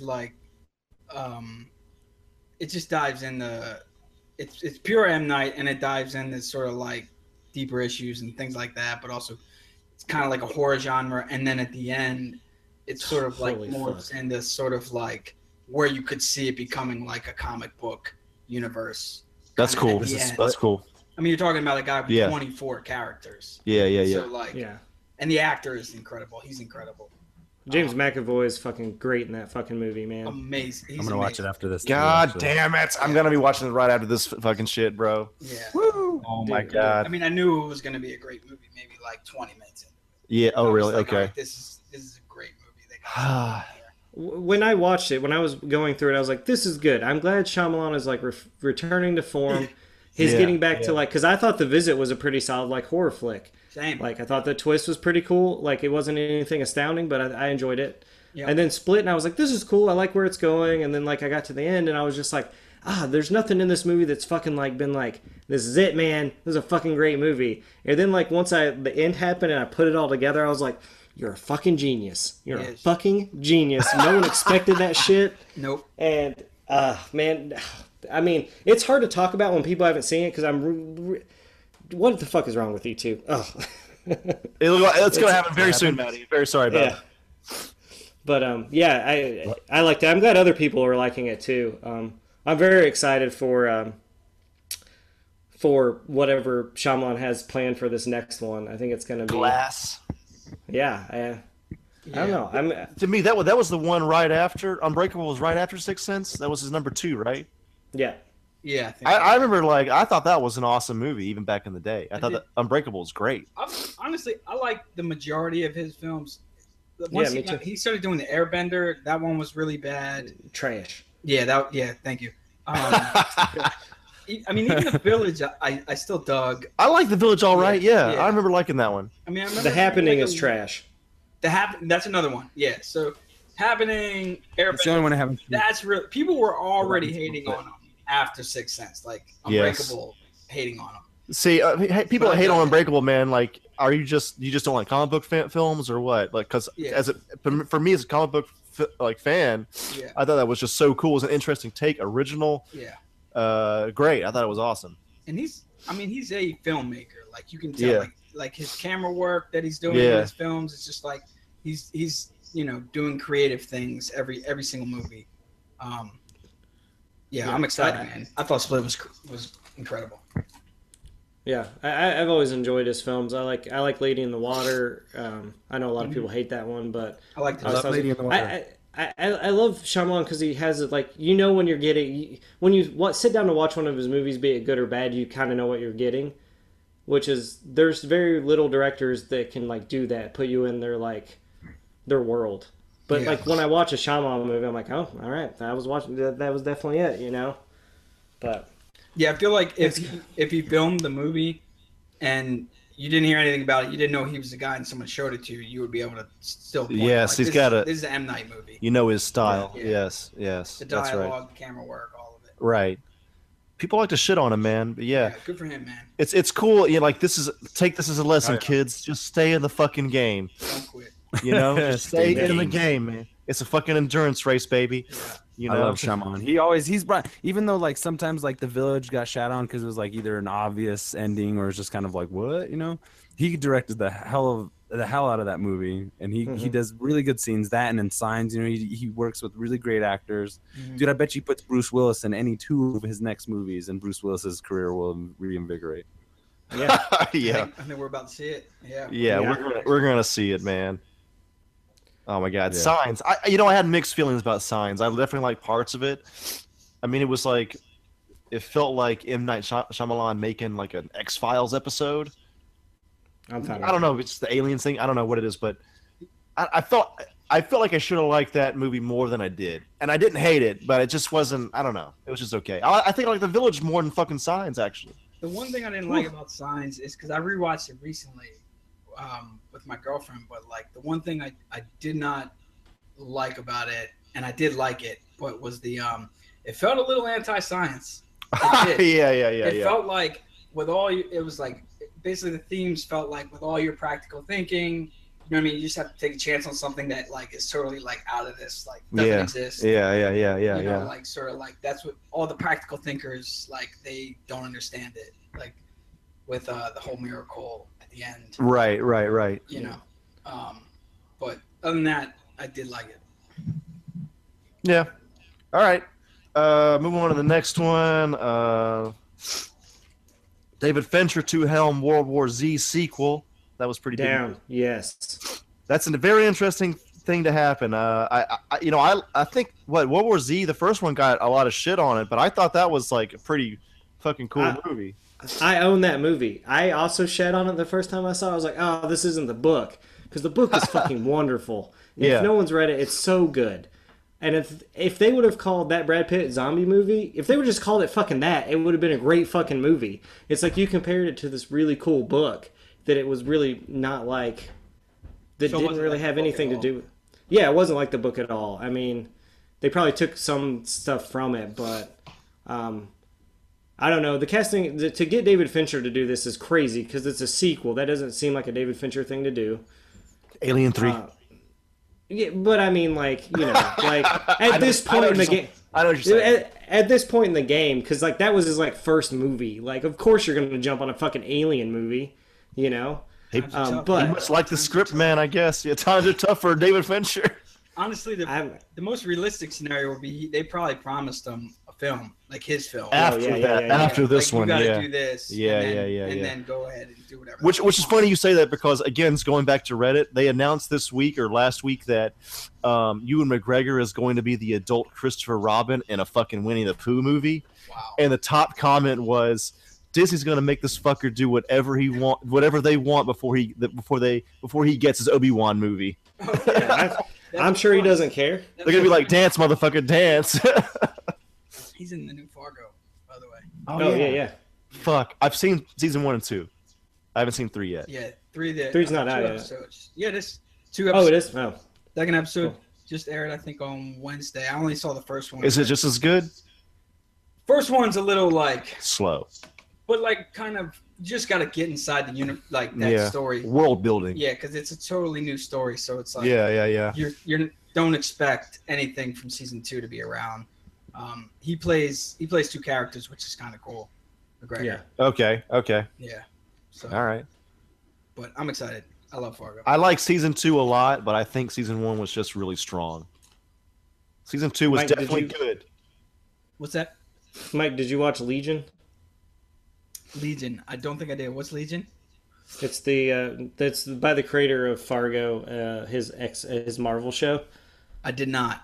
Is it good? Oh man. Oh, it's fucking great, man. I figured since you're a fan of the Fargo, like that's why I watched it, because I was like, I knew very little about Legion, but just because of his like the things he's done with just Fargo alone, I was like, it's probably worth a watch, man. It's probably gonna be fucking crazy. But yeah, it's great. I think you'd probably enjoy it a lot. Yeah, I'll check it out because I know with Fargo, the new season of Fargo, first episode so far, but that shit was great. Yeah, Fargo's like a show I watch, and I'm like, I don't know who's making decisions on this thing, but they're making good ones. Like, beyond the acting, great choices. Fargo is my absolute favorite thing on TV right now, next to Rick and Morty. Damn, I did not know that, Stefan. Interesting. I'm a pusher baby. But yeah, I love Fargo. Mary Elizabeth Fargo is the most since fucking Roseanne. It's just good. Roseanne. that Roseanne reunion's coming. Oh shit. I can't wait, dude. I fucking can't wait for this shit. I never watched most of it. Roseanne's fucking great, except Roseanne's a big part of my life, baby. That final season's weird. All right, so second to last thing, And I know we have opinions about this one. Robert Zemeckis reportedly in talks to direct The Flash. Maddie, you said trash. Yeah, give him something he didn't write. I don't know. Like, I haven't liked anything he's done. I mean, I didn't see The Walk or anything like that, but I feel like Man on Wire that's all I need to see. I don't need to. I mean, I love Joseph Gordon-Levitt, and that's why I'd watch that. But I don't know. Back to the Future, bro. Back to the Future. Come on. Yeah, but that's been years ago, and he likes doing all that fucking motion capture shit now. Like, I thought that Beowulf movie was garbage. Did the Flash? Those movies are not fun to watch. Flash film yet? There is not. So Mike, The Flash has had it's been in development hell essentially. Yeah. Like movies like Aquaman going through just fine. But The Flash has lost 2 directors now. Really? Yes. He's gonna end up becoming the fucking Batman sidekick. Even the Batman film So Jeff Johns is a famous comic book writer that's also crossed over into making films and TV. He wrote with Ben Affleck supposedly a great script, scrapped completely. Really? Yes, completely. So the Batman script is being rewritten as well. So it's just like, we're gonna see good films out of the DC universe, but I was just about to ask that. On a 1 to 10, what would you guys give just the DC, this latest push in the DC? Oh, a 3 or a 4, bro. Okay. Yeah. I mean, damn, that low. I'm probably yes. Like even including like the shows. 6. No, not just the movies. Yeah, right? not the shows. Yeah, just like fucking 1. Yeah, I'm with you on that. Yeah. As much as we shit on all these movies, like I still enjoy watching them crash and burn. Like one of them's got to, like. What the hell's the problem? Like everybody. I know, but not. Everybody likes watching the Raiders lose. Like. So the problem, Mike, the problem is essentially they want to differentiate from Marvel, which is fine, but Marvel works. Marvel works. But they could differentiate and work. I really do think that. Yeah. But also, it's a lot of producer level input.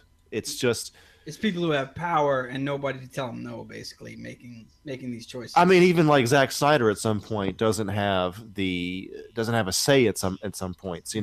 It's just these producer level guys. I mean, this is a public story. Charles Roven is an executive producer on Man of Steel and Batman vs Superman. He was taken off for Justice League, so they've tried to switch it up and like if you look at the trailer for Justice League, they're trying to be Marvel essentially, and like copy that model or be more lighthearted, be more jokey, and maybe it'll work, but it's not. I feel like it's not going to be something that was Zack Snyder's vision. Zack Snyder was essentially in a contract, and he made a movie because Warner Brothers wanted him to. I feel like, I think Batman vs Superman was what he wanted to make. Yeah, especially the director's cut, which I heard is like not like it's still bad, but it's not as bad as theatrical. And what did Nolan understand that basically nobody understands today? For me personally, it's a great question. I think that Nolan was a literature major at Oxford in England. So he just understands. He understands fucking story, bro. Yeah. He understands great themes. Right. Like, he didn't just see a guy in a bat suit. Great and simple. He saw, it's not just a guy in a bat suit. He saw the themes of fear and anxiety and just like great epic themes, And he was able to throw these huge ideas into this like a Batman story, which are great because essentially comics are mythology. People don't realize this because people just think it's just a guy in a fucking spandex, but that's the thing that was so great about Nolan. He was able to throw all these fucking great huge ideas into this storyline, whereas not to put Zack Snyder down, but I think that Zack Snyder's kind of less into that, is less his thing. Yeah. Zack Snyder just wants to make a cool, darker than Marvel superhero flick, which is cool. I mean, I think 300 is fucking awesome. Dawn of the Dead, awesome. I like Man of Steel. Most people hate that fucking movie, but You know what I mean? More than Batman versus Superman. Yeah, and Suicide Squad. So yeah, Suicide. He didn't direct that, but yeah, I would put those movies just the way you said them, like 1, 2, and 3. Yeah, like exactly. They're just going the wrong direction. It seems like. But you know what? At the same time, we've said this before, but like Suicide Squad made a lot of money, bro. Like that's all they care about. Yeah. I mean, seriously, at a producer level, that really is all they care about, honestly. But I do wish they were better movies too. And I do think that in a way, like the Suicide Squad reaction, it seems like young people did like it, and it might just be that they're making movies for people that are younger. And you know what I mean? They just don't care about similar things. There's also a diversity factor, I think, with Suicide Squad. Suicide Squad, I think, battling a lot of. I could maybe not. I'm a white dude. I might not be representing this correctly, but it might be having the same effect that Fast and the Furious has, where totally it can connect with a diverse audience because it's a fucking diverse cast. Yeah, you know. So and you don't see that shit often. You don't, and you know. Like look at fucking what's the Latino dude's name? Diablo. Yeah. He's fucking like he feels bad about the shit he's done and he wants redemption, which might have some parallels with Catholic culture within the Latino community. You know, I think there's shit like that people fucking connect with, even though it's kind of a bad movie. There's shit for that community. You know what I mean? Yeah. Yeah. Stefan, you can obviously say a lot more about this than I can, but that's just my observation. Yeah, no, I think you're pretty spot on and like with the observation for sure. I think, and that like what you were saying about like it being kind of like the Fast and the Furious, like, and you know they're these grimier type of superheroes of which you don't see a lot of if you come from like an urban community or whatever. So I can see why it's successful. I just hope that the sequel is better. I hope what spawns from these hiccups is better. And I think DC has a lot of factors that they're battling right now in order to catch up to Marvel. It's a competition, you know, the other team, you know, they're just like, you know, who are they going to invest in this year in order to get back on top and whatever. And so it's good. Like good things beget like a healthy competition and that begets more. And if they're bombs, they'll still make their money because people will go to see the fucking disaster eventually. That would be kind of cool to see DC just go. Keep going, sorry. So my prediction is that it'd be cool. Just Wonder Woman is going to be good. I want to see the Sid and Nancy of Joker and Harley movies. Go wild with it. They should because they have like the thing about Tim Burton. That's what I'm saying. The thing about Tim Burton and the thing about like the old '60s Batmocker and all this is it was a realm where people could explore style. You know, like give fucking Quentin Tarantino a Batman movie. That shit would be amazing. Quentin Tarantino has publicly said he thinks Batman is boring. Can you believe that? That's because he's afraid of himself. I don't know, man. I mean, I like Tarantino. I don't expect everybody to like superheroes. It's fine. It's whatever, you know. I'm obviously I'm over exaggerating, but those films lend themselves to a lot of style. And if you have like in my mind's eye, what I saw with Suicide Squad in that Ballroom Blitz trailer, I saw a fantastic fucking like grimy movie, full of style, full of just like unapologetic attitude. It didn't deliver, but you know that's what I think fucking DC needs right now. Like Marvel has this kind of like they're Disney-fied. Marvel's Disney-fied. They have that interpretation going right now. And DC has Warner Brothers, but Warner Brothers has been all over. Just the movie studio. They don't know what the fuck's going on. It's a bunch of old guys trying to be like, what the fuck do we do next? You know, like I think it would benefit them to capture some kind of attitude with DC and make those realms like because Batman can be as popular as Spawn, and Batman's already better than Spawn. You know what I mean? Like they could capitalize on the pulpiness of these characters, which I think Marvel has set itself in too much of like a grounded universe to do at this point, and that would be their power play. They need to just, from what I think, they need to just make that script that Jeff Johns did, man. I mean, I don't know. I would follow whatever Jeff Johns wrote. If it was that messy for them to be like, all right, Matt Reeves, you have, because Matt Reeves is a good storyteller. We know this.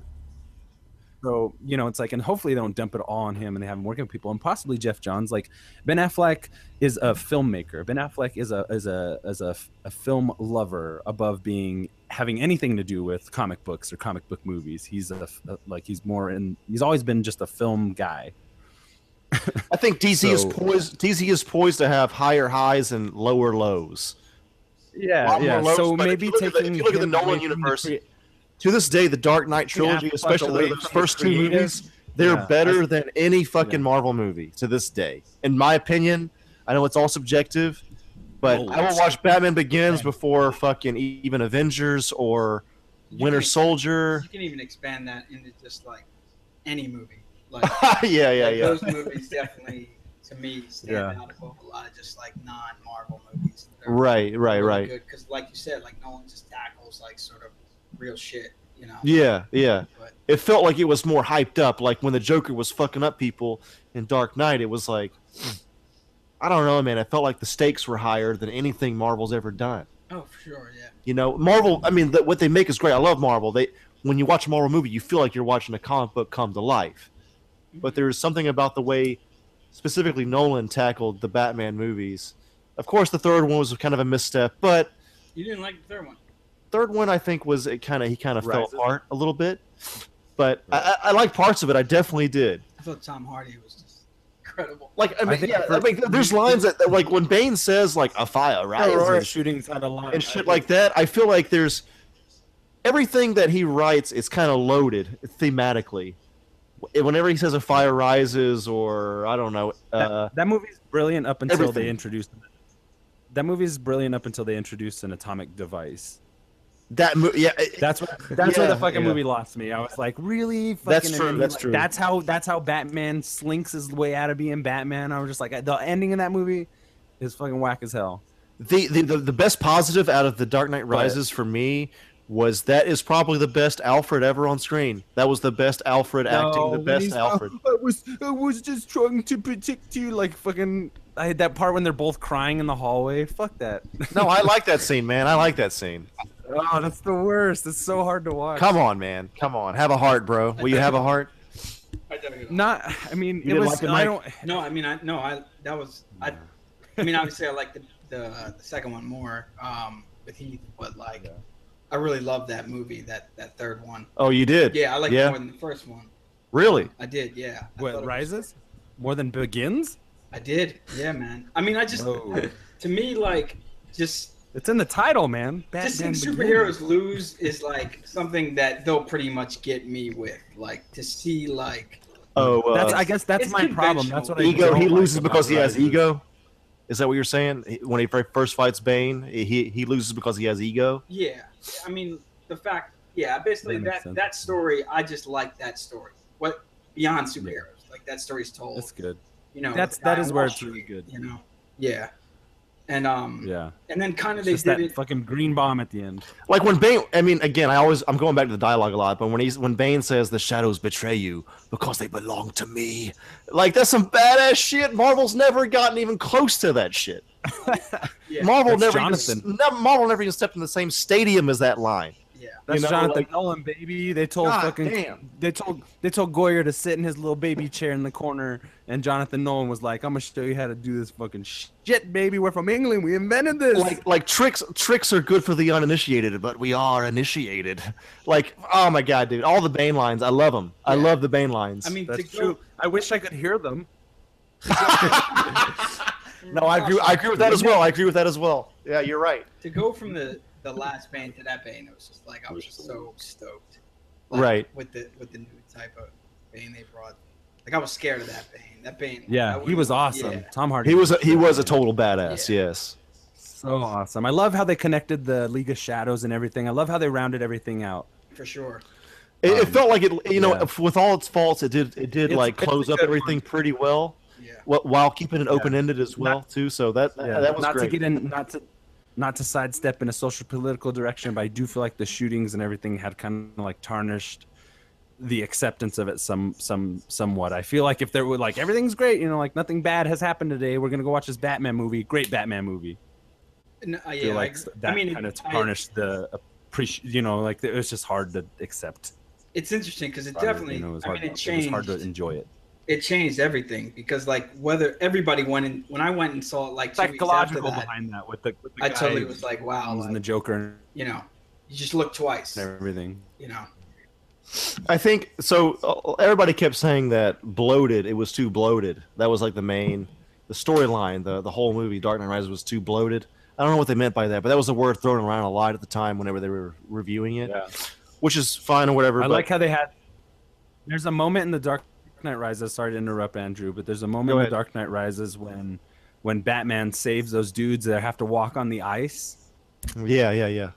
And then after he saves Gordon or whatever, Gordon's like, "How'd you get here?" or something like that, and Batman's just, I forget what he says exactly, but it's alluding to the fact that he walked on the ice lightly, which is a callback to Batman Begins when fucking Ducard or Ra's al Ghul fucking knocks the ice and launches him into the thing. This is in reference to everybody saying, "How did he get back to Gotham?" Can we just fucking? How boring would a scene be where he's going up and renting a plane somewhere? You know what I mean? I like how boring would that scene be? Oh my god, bro! Will you give Nolan a chance? Credit card and I mean, come on. Filling out forms. Like he's Bruce Wayne. He's memorized his fucking all of his credit card information. Yeah. You know, you would have just assumed that he's done that. I like how it alludes to the fact that he might have like ninja'd his way over that ice, and it like being like a callback to the first movie and his training and everything. Like that would have been a boring scene to see him walk across ice, but like I mean, it might have been cool for a while. Did you like the extra Batman on the like the ninja shit? That's one thing I've been thinking about Batman lately, and it's like, what do these fucking Batman movies need? Is a little more like ninja shit. Oh, that's all I want in my life is that. Yeah, right because there. like you have the League of Shadows and everything, but the Batman the Animated Series had that whole thing where he was connected with like a ninja clan, and you know, just like, you know, it's one thing to have fucking Christian Bale do Krav Maga, but it's another thing to show Bruce Wayne that's like well studied in all different martial arts and stuff like that. There's no reason why we can't have like more. Dark Knight, the sequel, he had that shit where he roped those guys all together. That was like a ninja move, right?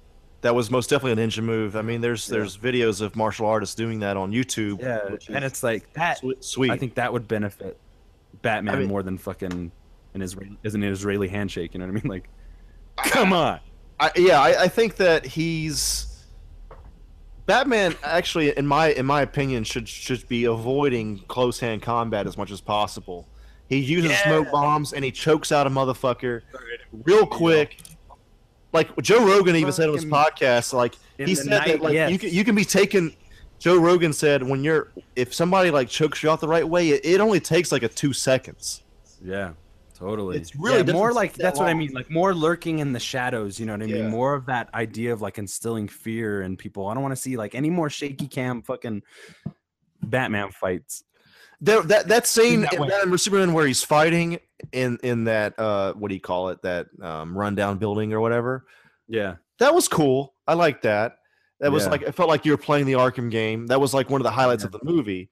But yes, I think you're right, man. Like Batman's he's a ninja, bro. He's a wraith in the night, man. He's got to be like always forget a ghost. Yeah, you don't like just because he wears a costume doesn't really mean it needs to be seen all the time, you know, by his antagonists. Right, sneaking up on somebody, he's supposed to come off as like a force of nature. And you know, and that's the reference I was paying to like Spawn. You know, this like lurking presence and that cape and everything. You know, like let the costume speak for itself in certain ways. You know, it's like the flapping of the cape and everything. Like Tim Burton could do that in the 89 Batman when he's like, "Who are you, man?" Like they're terrified of him. Yeah, exactly. You know? They can't stand the sight of him. Yeah, and you get there. This one is just like, you know, it's like a quick like, and then the guy's knocked over and then he's gone. You know what I mean? It's like that's cool. However, more of just like the not. You know, like those parts in the Arkham game when you loom over people and you hang and you snatch them up and stuff like that. Yes. More of that, yes. Hardly enough of that in more modern Batman movies. And I think, you know, maybe that's just like the action movie fan or whatever. Like, you know, I just want that highly concentrated fucking reduced down to a syrup fucking stealth Batman movie that just doesn't exist yet. You know, the best they do it is probably that fucking warehouse scene in Batman Begins. Where he's like, "Where are you?" And then he goes, "Right here." You know, like that scene is like, oh my god, I can die right now. This is so good. Andrew loving some Batman. I love I love those scenes, dude. Like the fucking ninja shit that Batman does. They even mention like the ninja use the smoke bombs to get in and out of shit. Yes. They say that in the fucking first movie. I want to see that. My favorite scene in Batman Begins is fucking when he's training and all those ninjas are in the rows and when he doses him with that fucked up scarecrow drug. Yeah. Mm-hmm. That shit was amazing. Batman Begins is so incredible. That movie was amazing, man. I saw that one in IMAX, and I remember just being like, "Holy fuck! This is the Batman movie I've always wanted since the animated series." You know what I mean? Like, I love the Burton movies. I even like Batman Forever, but yeah, I do too. Yeah, I remember liking that when I was a kid. Jim Carrey fucking killed the Riddler, man. In a time when Jim Carrey needed to be the Riddler, he was. Yeah, right. If Tommy Lee Jones would have played Two-Face like Tommy Lee Jones plays every other character, very serious, he would have been a terrifying fucking Two-Face. It was fantastic. Right. Like I don't like the way some of the characters were played, but like comparing it to Batman and Robin, Batman Forever is a pretty good movie, and the soundtrack is fucking weird. Yeah. Fucking Kiss from a Rose, bro. Yeah, it's got that and Smash and Sunny Day Real Estate's on that fucking album too. Fucking weird. They even play that song in the fucking movie. I know how much I know how much I liked Batman Forever because of how excited I was to see Batman and Robin. Oh my God. Yeah, that's right. I was like, this is gonna win an Oscar. This is gonna be the Batman movie that wins the fucking Oscar, no doubt. Then you have to cut to a few years later when Dark Knight wins. Oh yeah, totally. Heath, baby, rest in peace, dog. Do you guys think like a comic book movie will ever win at the Oscars? Best Picture? Yeah. It's possible. Definitely. It's possible. It's gonna be like Astro Boy, directed by Spike Jonze. I think Osamu Tezuka. He's gonna be like, I think I figured this one out. It'll probably be Akira. It won't be Marvel DC, is what you're saying. Jordan Peele for Akira. That's gonna be the fucking Citizen. Oh my God. Time, baby. He's gonna make that shit. And we're gonna be like, I don't even know how to handle this. It's not even anything like the anime, but it's fucking incredible, just like the anime and the manga at the same time. Oh my God. I'm losing my mind, As long as he has that scene where he throws the moon into the earth, I'm fucking down. Oh my God. It'll be there, baby. It'll be there. I do feel like you're right. I feel like it won't be a DC or Marvel film. I think I would like for it to be, because I've always been a fan. I would like for it to be an X-Men film, honestly. Will that happen? Probably not. I was actually just about to say, like, I do think. I mean, I don't think it will, but like after watching Logan, I was like, this should win. Right. It should get something. It should be in the running. It should be nominated. Yeah. After watching Logan, I definitely think Hugh Jackman should at least be nominated for Best Actor. Dude, that movie was incredible. Right. Incredible. I think Hugh Jackman was great in that fucking movie. Yeah. No, that was like the best supporting actor, Daphne. I think you could ask for. Right. There was no better send off than that. Yeah. Right, the third act. Yeah. Of superhero film. In the first 20 seconds, I was like, I know why it's rated R. Yeah, I was like, what the fuck? Yeah. I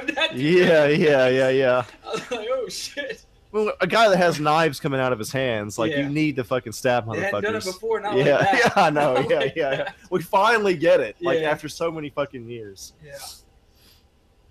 The thing is, they could have made a PG-13 fucking cool Wolverine movie. They just were misguided. True, but at least we got Logan. I'm saying that. I'm just, there was a lot of missteps with the Wolverine franchise. I think James Mangold with the Wolverine, if they would have not done a fucking mech Silver Samurai, I like the first half of that fucking movie. I think it's pretty solid. It just loses me at the end. I agree. I mean, I've told you on this podcast before. I agree with that, definitely. I think that was definitely the weakest part. I mean, obviously, you got Wolverine in Japan. I'm already sold. Yeah. I could have had more culture clash shit. Like, whenever they're eating and he doesn't want to use chopsticks, he just eats. I think that's what happens. No, he sticks them up in the bowl, which is not a good sign. Like, he sticks them in the food. Yeah, like, he uses them. He also uses a fork and a spoon and everything else. I like Wolverine kind of like, he likes Japan, but he doesn't assimilate that well at the same time. Which is anywhere else as well for him. Well, which I love that shit, because Wolverine is just like, he's a wild man, and it doesn't fit in with Japan like at all. But at the same time, the warrior thing he really can connect with. If they'd have done that shit, Frank Miller panel for panel, we'd be telling a different story right now. Dude, I think that's like my biggest beef with the Wolverine is that. Just fucking, how do that comic book is so good. How do you explore the mythology in a new way and blah blah blah without like there are certain like if you did Barry Windsor Smith Weapon X frame for frame gold, dude, like how did you like Sin City is fucking incredible, and it's because the story is already told how it is. They're just interpreting it for screen. Just do that a couple times here and there, right? Like explore the lesser known characters. Give us fucking come on, man. I don't know. I agree. I thought my favorite part of Logan was when like he was too broke to buy a boat and he was really stressed out about it. He's so like that's my life, bro. Like Wolverine, if you guys had a plane that came out of the ground last movie, like that's the best thing ever. And now you can't buy a boat. Yeah. That's awesome. Yeah. I love that he was chauffeuring around like fucking prom people going to prom. Yeah, it's like that's fucking Wolverine in the front seat, motherfuckers. Show some respect. Yeah, yeah, exactly. Yeah. And he was like, he didn't want to get shot because it's his livelihood and just like relate. Don't shoot them. My car getting shot. Right. Yeah. I'd slice some motherfuckers up too, man. I got somebody backed into me the other day. That black and white, version's coming out soon. Yes. It's gonna be one night only. We should all fucking live tweet it. Really, one night? Yeah, just one night. It's like it's the week before Alien. Because I thought it was the same week. I was like, "There's no way." They'll release it. Can I see eventually? Oh yeah, they'll put it on the DVD. They're gonna use that. They're gonna use that one night as like a gauge. Yeah, I mean, if they have the transfer, they've put some effort into it. Sorry, you probably fucking on the Blu-ray. Yeah, it'd be nice. It'd be nice to see it in the theater though. Yeah. I don't know. That movie, like, Comic Book Girl really fucking changed. I love it, but it makes me sad. What movie is that? Yeah, her review of it is very, like... This is Logan you're talking about? Like personal. Yeah, Logan. Comic Book Girl does it. Comic Book Girl 19, her review of Logan, it's just like... Anyway, I love Logan, but I agree a lot with what she has to say about it. Check out her fucking review of it for that. But I'm just like, yeah, man, I'm ready for a world where the X-Men are fucking winning, baby. Like where the X-Men are like doing some good on this earth, not just fucking pariahs of society. True, yes, that sounds good to me too. It's a huge part of the story, and it often is the crux of their the X-Men is really like a tragedy, honestly. Like they're always facing like the most heaviest hardships, but there are moments of lightness, you know what I mean? Like, and if you take that first Mutant Genesis storyline, tweak that a little bit, baby. Come on, let's do it. Come on, baby. True that. I can. I mean, just fucking Matthew Vaughn. Just get him back. Give him whatever he needs to do. Anyway, go ahead.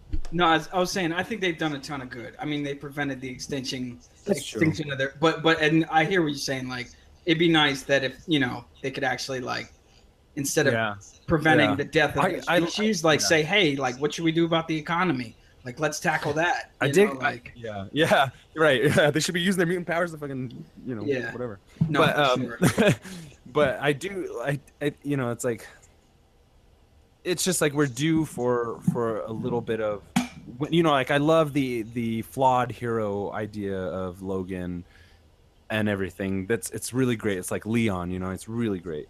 Yeah. But I also love Wolverine, and I love the hero part of Wolverine, the superhero part of Wolverine. And I just want a little mix of that, like mix it in a little better. I mean, I think I thought that was like that's what we were witnessing, the torch being passed right there, right? Like Logan is like this guy who's like he's not good at certain things. He doesn't care anymore. He's like, I'm not. Yeah. But his daughter, has a shot. Yeah. Comic Book Girl had a good point where she was just like, like the next day he couldn't like chaperone them to where they needed to go or whatever. He slept in, you know what I mean? Like a scene where he's like denouncing her at that point, but their relationship throughout the movie really isn't that difficult. Like he's just a fucking frustrated dude, obviously. So like, and she's like tough as nails. So like, it's not that hard for them actually to get to the core of their relationship. For him to be like, no, I'm not going now, and then sleep in, that was kind of hurtful in terms of the character. I'm just like, he would have fucking been up and at him for Rogue. He would have been fucking waiting out there for Jubilee. You know what I mean? Like, we just haven't seen that turn of Wolverine's character yet because it's been so convoluted onto a lot of other things. And I love the X-Men movies for what they are, and I'm glad they exist. The first one is dope. First Class is great, but there's a lot that has been left unfucking turned. And I hope with this Dark Phoenix sequel business they do. If they don't have that fucking scene on the fucking shuttle when Jean Grey is like aging rapidly and dying out while the Phoenix spirit is making a deal with her. You know, if they don't have that scene in the fucking Dark Phoenix, that's some bullshit. That's the most emotional comic book scene ever written. The thing I want to see from the Dark Phoenix saga is Jean out of control. That's the thing I remember when I was a kid that was so powerful to me. Like Harley Quinn?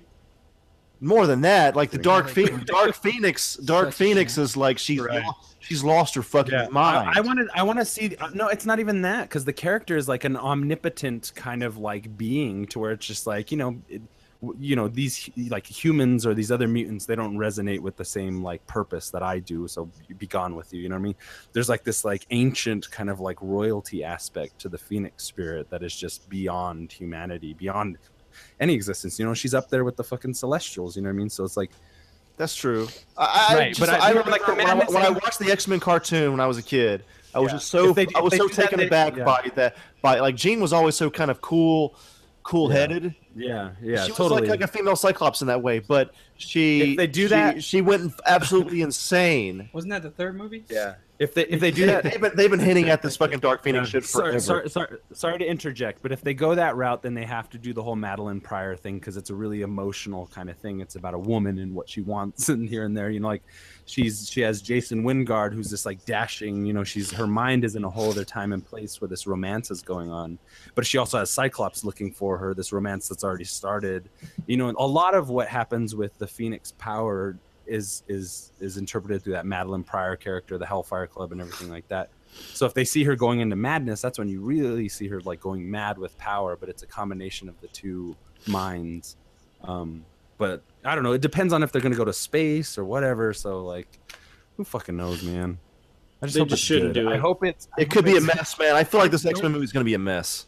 Dark Phoenix is a gamble. Dark Phoenix is a huge thing, and you ask any comic book writer who worked on X-Men, you ask Claremont, you ask Jim Lee, any artist, you ask anybody who's in the entertainment business who's worked on fucking X-Men, Zach Penn will tell you Dark Phoenix is not a good idea. I mean, you're talking about sort of like another spirit, like a spiritual, larger than life element. Yeah. Because she's like an ancient force that is like, it's like the dude. That sounds just like the thing we just saw in Suicide Squad. I mean, am I wrong? It's better than that, interesting but similar. Point that Mike makes. I mean, it could be as bad as that movie. Yes, it doesn't work in a future Raw. I've always felt like that. It's like, don't go to that level, to this like godlike force. Yeah, because that's the whole reason we need superheroes. Is because like we're dealing. Right. Yeah. I don't know. Yeah, I think you're right. Yeah, it's gonna be tough because it's just gonna be overblown. It's gonna be fucking.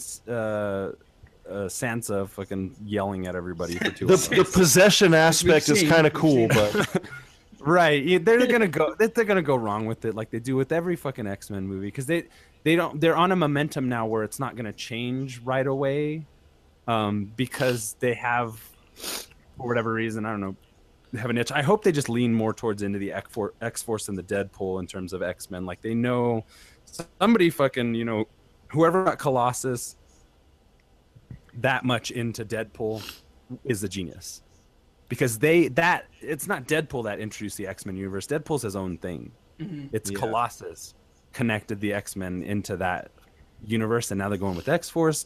Josh Brolin is Cable. Like Josh Brolin knows what's up. This is going to be huge. Oh, Adam, and the New Mutants and everything. This is I don't think we have. No, we're not really, not as in depth. But anyway, sorry, I don't mean to take. I'm gonna pee real quick, but you guys keep going. Steven, did you like the new X-Men with the younger people? The First Class. First Class. I love First Class. I'm kind of indifferent on Days of Future Past. I feel like Days of Future Past. The time travel one, right? Yeah, I like some parts of it, but I think it's just like a slogging kind of mess. Like you're just like trudging your way through it. I thought, like, I hear what you're saying. Like there were some parts that like really stood out, but I did feel like it was like, what else were they supposed to do because of what happened in the third one? It's like they were trying to reset everything. Exactly. Yeah. I like that they took that opportunity to reset the universe with James Marsden and all them at the very end, Halle Berry. But honestly and truthfully, I think Matthew Vaughn craziest left field move with First Class and made a prequel X-Men movie set within the 60s. It's basically James Bond with superpowers that captured the essence of the earlier comics. He didn't even attempt to focus on the Mutant Genesis era, you know, that everybody's so familiar with, that we have yet to see, that we've seen an interpretation of in the Bryan Singer version. So I love Matthew Vaughn, but I think like when Bryan Singer came back on, he confused a lot of what was good and popular about First Class, about what reinvigorated everything. And then Apocalypse has some fun moments, but it's truly not that good movie. You know, James McAvoy, actually, I like James McAvoy's scenes in Apocalypse more than any of his scenes in fucking Days of Future Past. I hate that I feel like Bryan Singer wasted James McAvoy with being in this like stupor. That always happens with fucking Professor X and Jean Grey too. They're always like off in some stupor or whatever. But yeah, Apocalypse was weak. I was really disappointed by that. I'm hoping with Noah Hawley doing Legion and kind of like putting some funk and again style attitude works. We'll see. You know, go ahead. No, I was just gonna say, in a way, now that we're talking about it, like, because I've always felt like I liked X-Men, but I think the best part of X-Men has always been Hugh Jackman, and now that he's gone, now I am kind of like, wait, I'm kind of worried. And it's an interesting fucking like Hugh Jackman's and his like staying power, his presence. You know, people just want more of that fucking dude. He's the best. And all of those, once they cast him for, you know, the first X-Men movie is about Wolverine. The second X-Men movie is about Wolverine. The third X-Men movie is about Wolverine and Jean Grey, kind of, and then a bunch of bullshit. Yeah. And then, you know, First Class is the only movie that's not about Wolverine. True. But you have that fuck off moment. It's just like, we got to get a big moment with Wolverine, have him say fuck, and then like nice saying fuck everywhere. It's great. But yeah. You know, and then Apocalypse had that scene, you know, like they kind of steered away from it, but these movies have been centered around Hugh Jackman's presence, and Logan is the fucking swan song to the entire universe that they've built so far, which is kind of beautiful because the first one, anyway. Yeah. No. I'm glad you said that because, like, totally, I've always felt like Wolverine has been like the epitome of just like what the X-Men is about and like what Professor X is trying to do. It's like he's the most damaged. He's like this person that needs help, but you know, it's the only family he's ever been able to sustain, and he holds a silent responsibility to the entire thing, as seen in the comics, X-Men and Wolverine and the X-Men or whatever, and the cartoon or whatever. There's a lot of stories of him inheriting it, not Scott. Scott ends up becoming a villain a lot of the time, and currently, so it's like. You know what I mean? Wolverine, like, to speak to what you're saying, Mike, like, he does embody a lot of what the X-Men is about. If you think about X-Men, you think about fucking six claws crossed against one another. You know what I mean? Like, yeah. I mean, it's almost like I feel like so it's not. Go ahead. Wolverine is the reason that, like, to me, Professor Xavier exists. Like, he's on this earth to find Wolverine and like try to like show him, like in Logan, they did that. That's why like, Logan.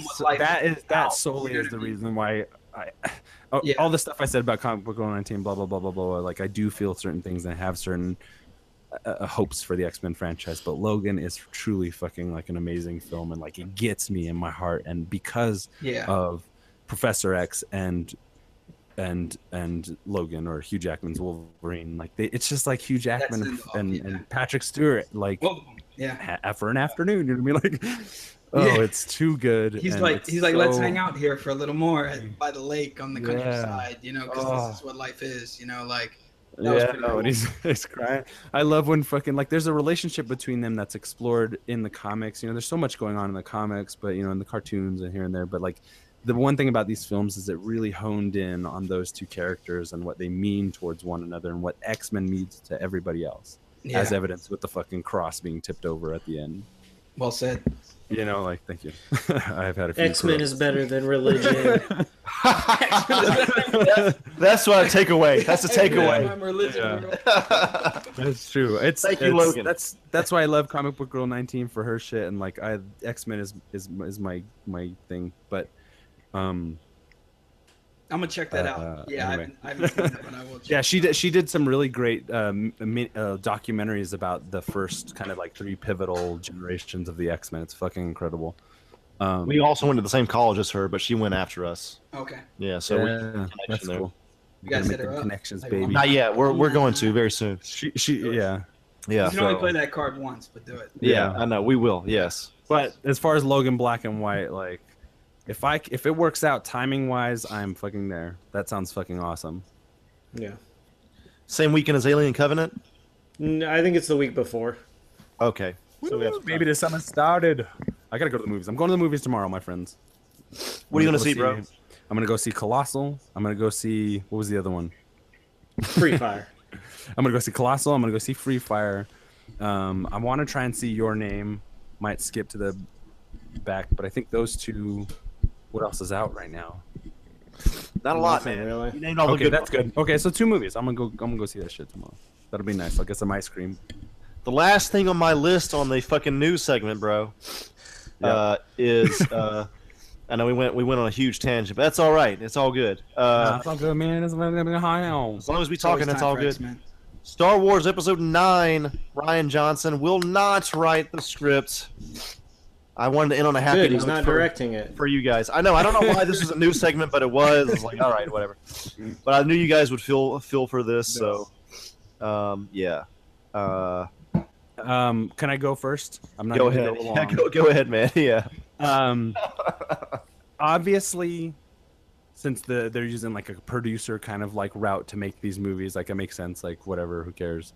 They did the same things with the original trilogy, and I think what makes Star Wars fantastic as fans who are at the level of being able to do something about it, having a say in the creative process of the successive movies, which seems like that hasn't changed that much. So I think it's kind of like a clickbait article. Could be, yeah. You know what I mean? Very possible. Because it's like, oh, like any Star Wars fan is like, oh, duh, fucking like exactly what Maddie said. You know, I'm like, duh, fucking, like, yeah. You know what I mean? Like, but and I don't know. It seems like people want to stir shit up, and I'm not even trying to defend Rian Johnson. I have a few words to say to him. If I ever meet him in person, I'll be amicable, sir. but it's cool. Like it's, you know, it's really about like the producers and the story group that control the continuity and the canon, and as that might end up ultimately becoming in terms of Star Wars somehow. I think that's a good route in terms of like, to me, Star Wars right now is kind of like the best bag of Cheetos you ever got out of a vending machine. Because you can go back to that vending machine and get another bag of Cheetos and it's just as good. Like they're just like, don't fuck up, like don't break it if it's not, you know, don't fix it if it's not broken. Just let it be, you know, like it's fine now, it's fine, it's good enough. And you're saying Rian Johnson breaks it up too much? No. I'm optimistic about The Last Jedi once I got over my emotions initially. I still don't like Rian Johnson, but you guys helped to like rein me in a little bit. He was talking some major shit, Mike. He does not like Rian Johnson, the director of the next Star Wars film. Oh, the next one. I'm like that guy, and I know I'm taller than him, so I don't like that guy. You want to fight him? Man, I don't want to fight him. I just want to stare him down, you know, like... Tear him down. Okay. I have some fucking weighty opinions about what you're doing to the Star Wars. No, I don't know, but you guys like Rogue One, right? Yeah, love Rogue One. Yeah, it took me a while. It was. On Rogue One. You didn't like it at first. I've heard a lot of people say that, and it's kind of recently. It's post Blu-ray. Post Blu-ray. I worked at a QC spot, so I had to watch it maybe 5 or 6 times. Yeah, and it was that's rough. It's not. I watched it about 3 times in the theater. It's not the easiest movie to like continue to revisit. It's pretty dark. Actually, it was for me. It was like by the 3rd or 4th time, I was like, okay, this is good. But the first couple of times, I was like, oh, I see. But maybe I don't know. It was probably just because of like where I was at and I was watching it, but. It was worth. You gotta give the wars full attention, man. You gotta give them. Not to say that you weren't.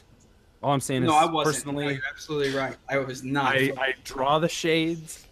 I like Rogue One a lot. I thought that was a great movie. No, it was. It really. Yeah. I think so. At the end of the day, that's where I ended up. But it did take me a while. At first, you were like, "This is too dark. I don't like it," or what? No, I think it was because I'm not like a Star Wars that'd be the first, so, yeah. It did. That's the first thing. It took me a while to be like, okay, wait, all right, so who the fuck is this again? You know, like, where are we? Yeah. This is this character. This is that character. It's kind of the it's the denser Star Wars kind of like subscription. You know, like you don't open up. Force Awakens is real. Yeah, Force Awakens is real easy to get into. You know, they're introducing new characters and everything, but it's lighter, it's brighter, it's more colorful. Rogue One is a straight up fucking war movie. Yeah. That is set in the Star Wars universe. So the diehards are going to be there. The nerds are going to be there. Anything with Star Wars, you're going to get the kids there.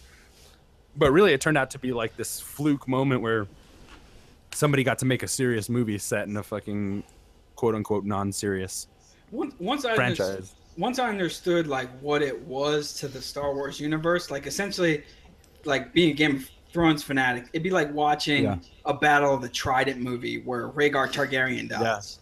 You know, like this prequel sort of legend that Rogue One. It'd be like the battle right whenever the Mad King dies or some shit like that.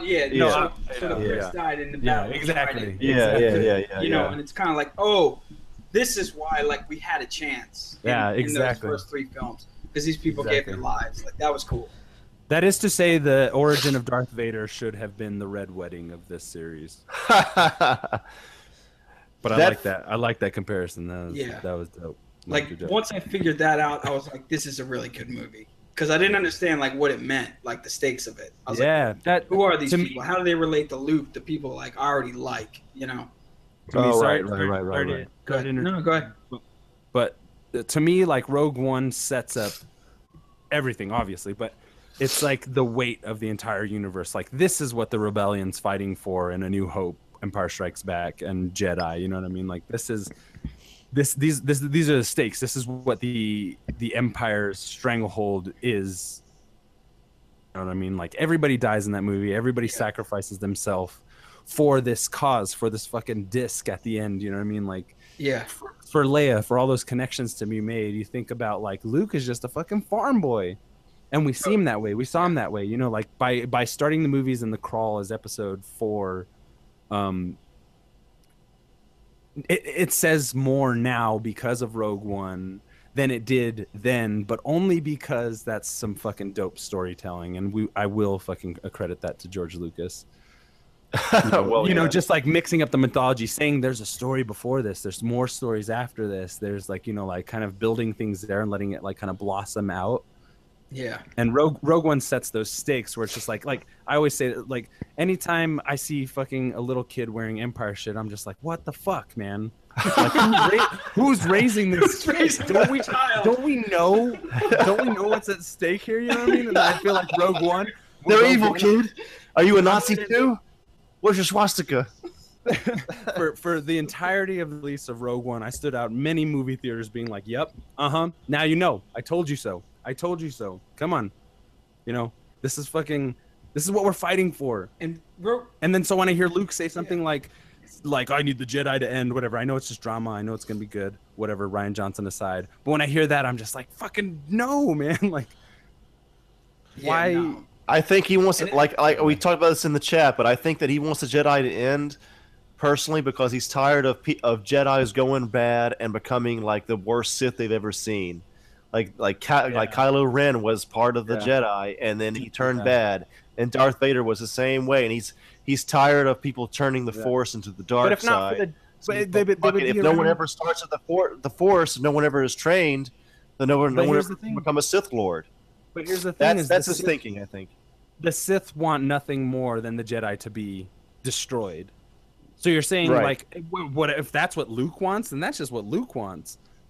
That doesn't have anything to do with what the Sith Lords are doing at present. I don't know how they'll handle that, but I think that in his mind, as soon as the Sith Lords are dead, they're gone away. I think it's going to be. He doesn't want to. He doesn't want to like continue the tradition. I think it's going to be a story of Rey, quote unquote, Ray of Light, like softening that motherfucker up, and he trains her how to be a Jedi, and he realizes the battle at stake. You know, that same theme that's carried over from Rogue One and Force Awakens. And we'll get some dope Luke shit. I don't think he's going to die. I think they're going to find a way to, like, blow up Leia's ship or something, but... And Leia's gonna have a role in this movie too. I think what I don't like, I really like the trailer. I watched a couple of fucking like breakdowns of it. I actually really like the Last Jedi trailer now that I've like kind of sat down with some other people. Mike, so just explain to you real quick. Whenever you first saw this trailer, he hated it. Who did? Stefan was taking a big shit on this trailer, bro. Okay. He was like, fuck Rian Johnson, he is the biggest piece of shit I've ever seen in my life. This is the worst Star Wars trailer. I'm not even going to see it. Like, it was, dude, I couldn't believe your reaction, bro. It was ridiculous. I would never miss Wars, bro.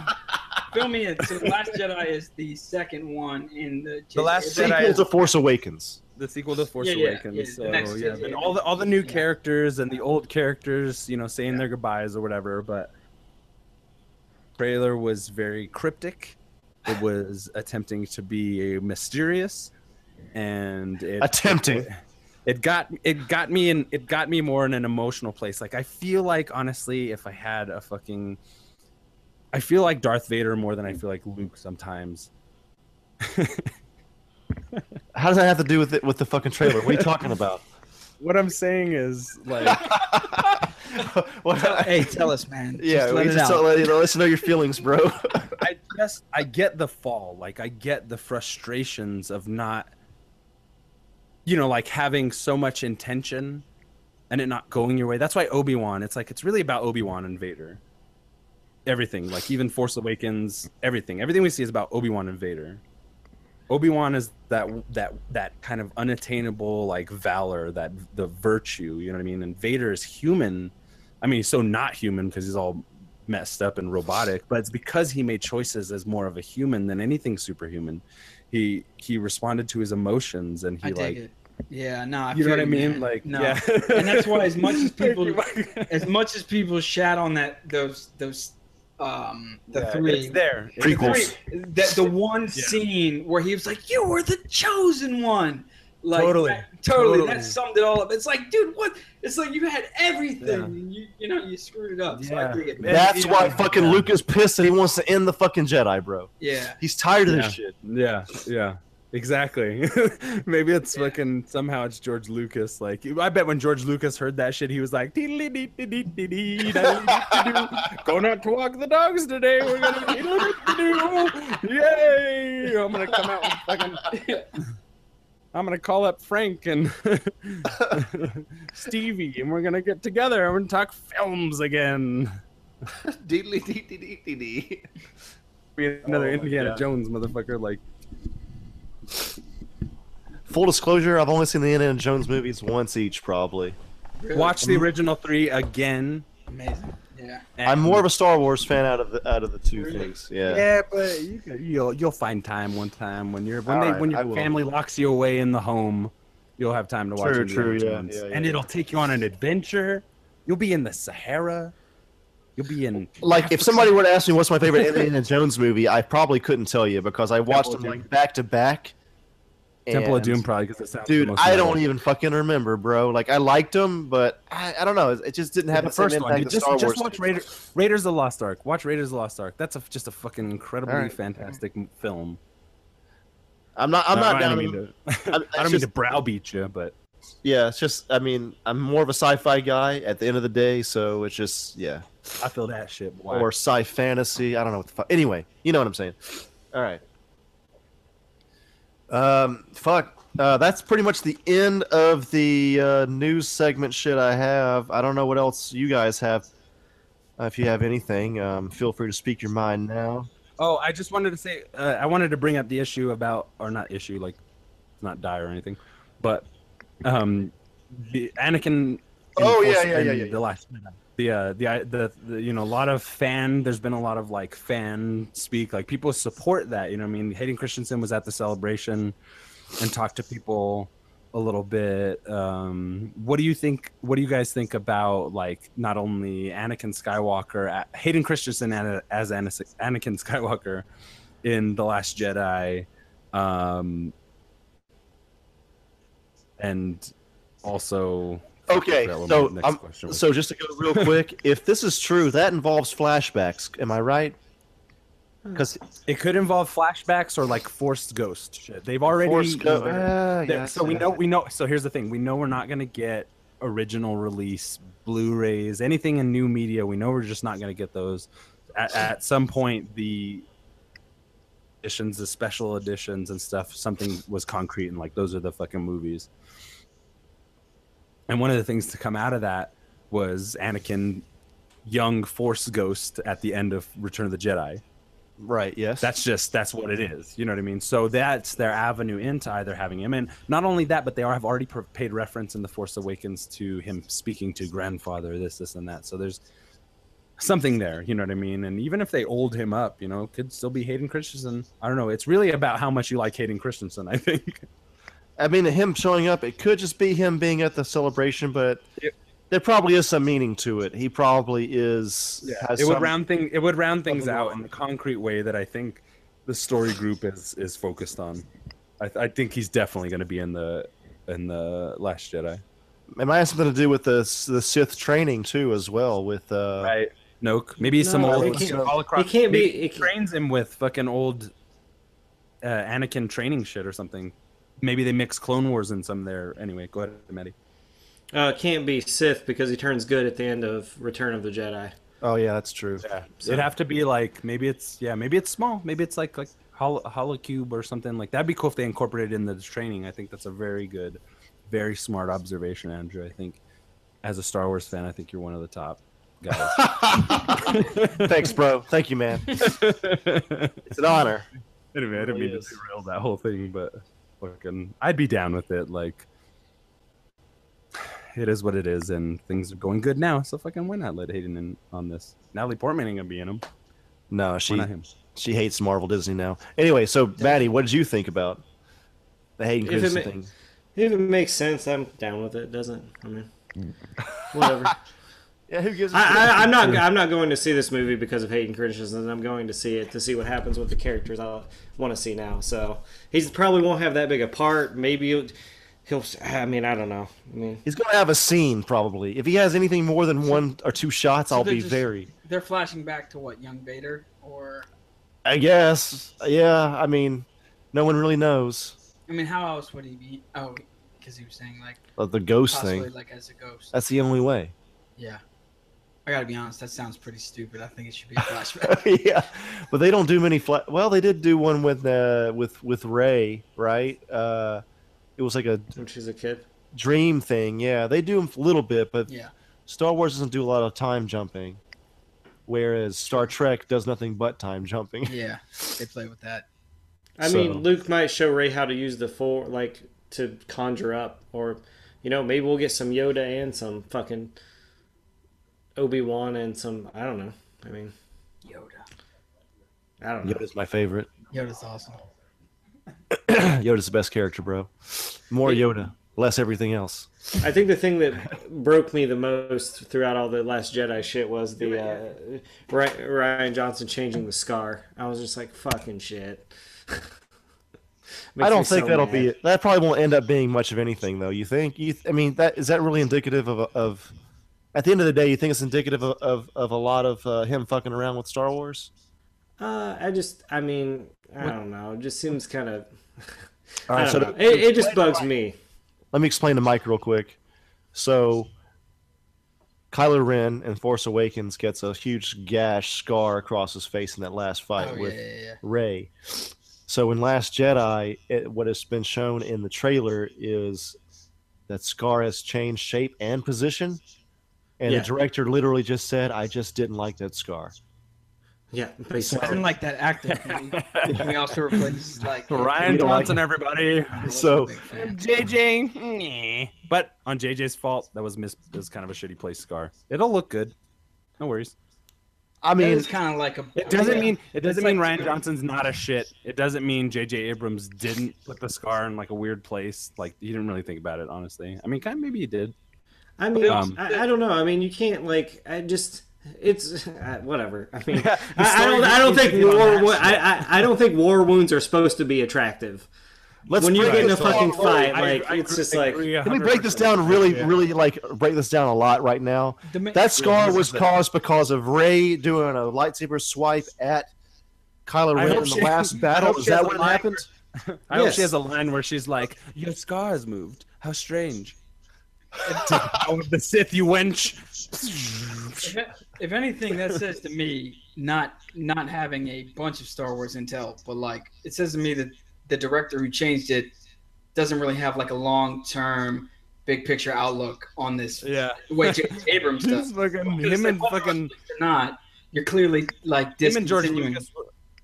He doesn't. He's like kind of doing his own Lucas thing. Yeah, Kinda weird. exactly. Yeah. Which What upsets me. Yeah, I that's agree. Oh, I said he and George Lucas are meant for each.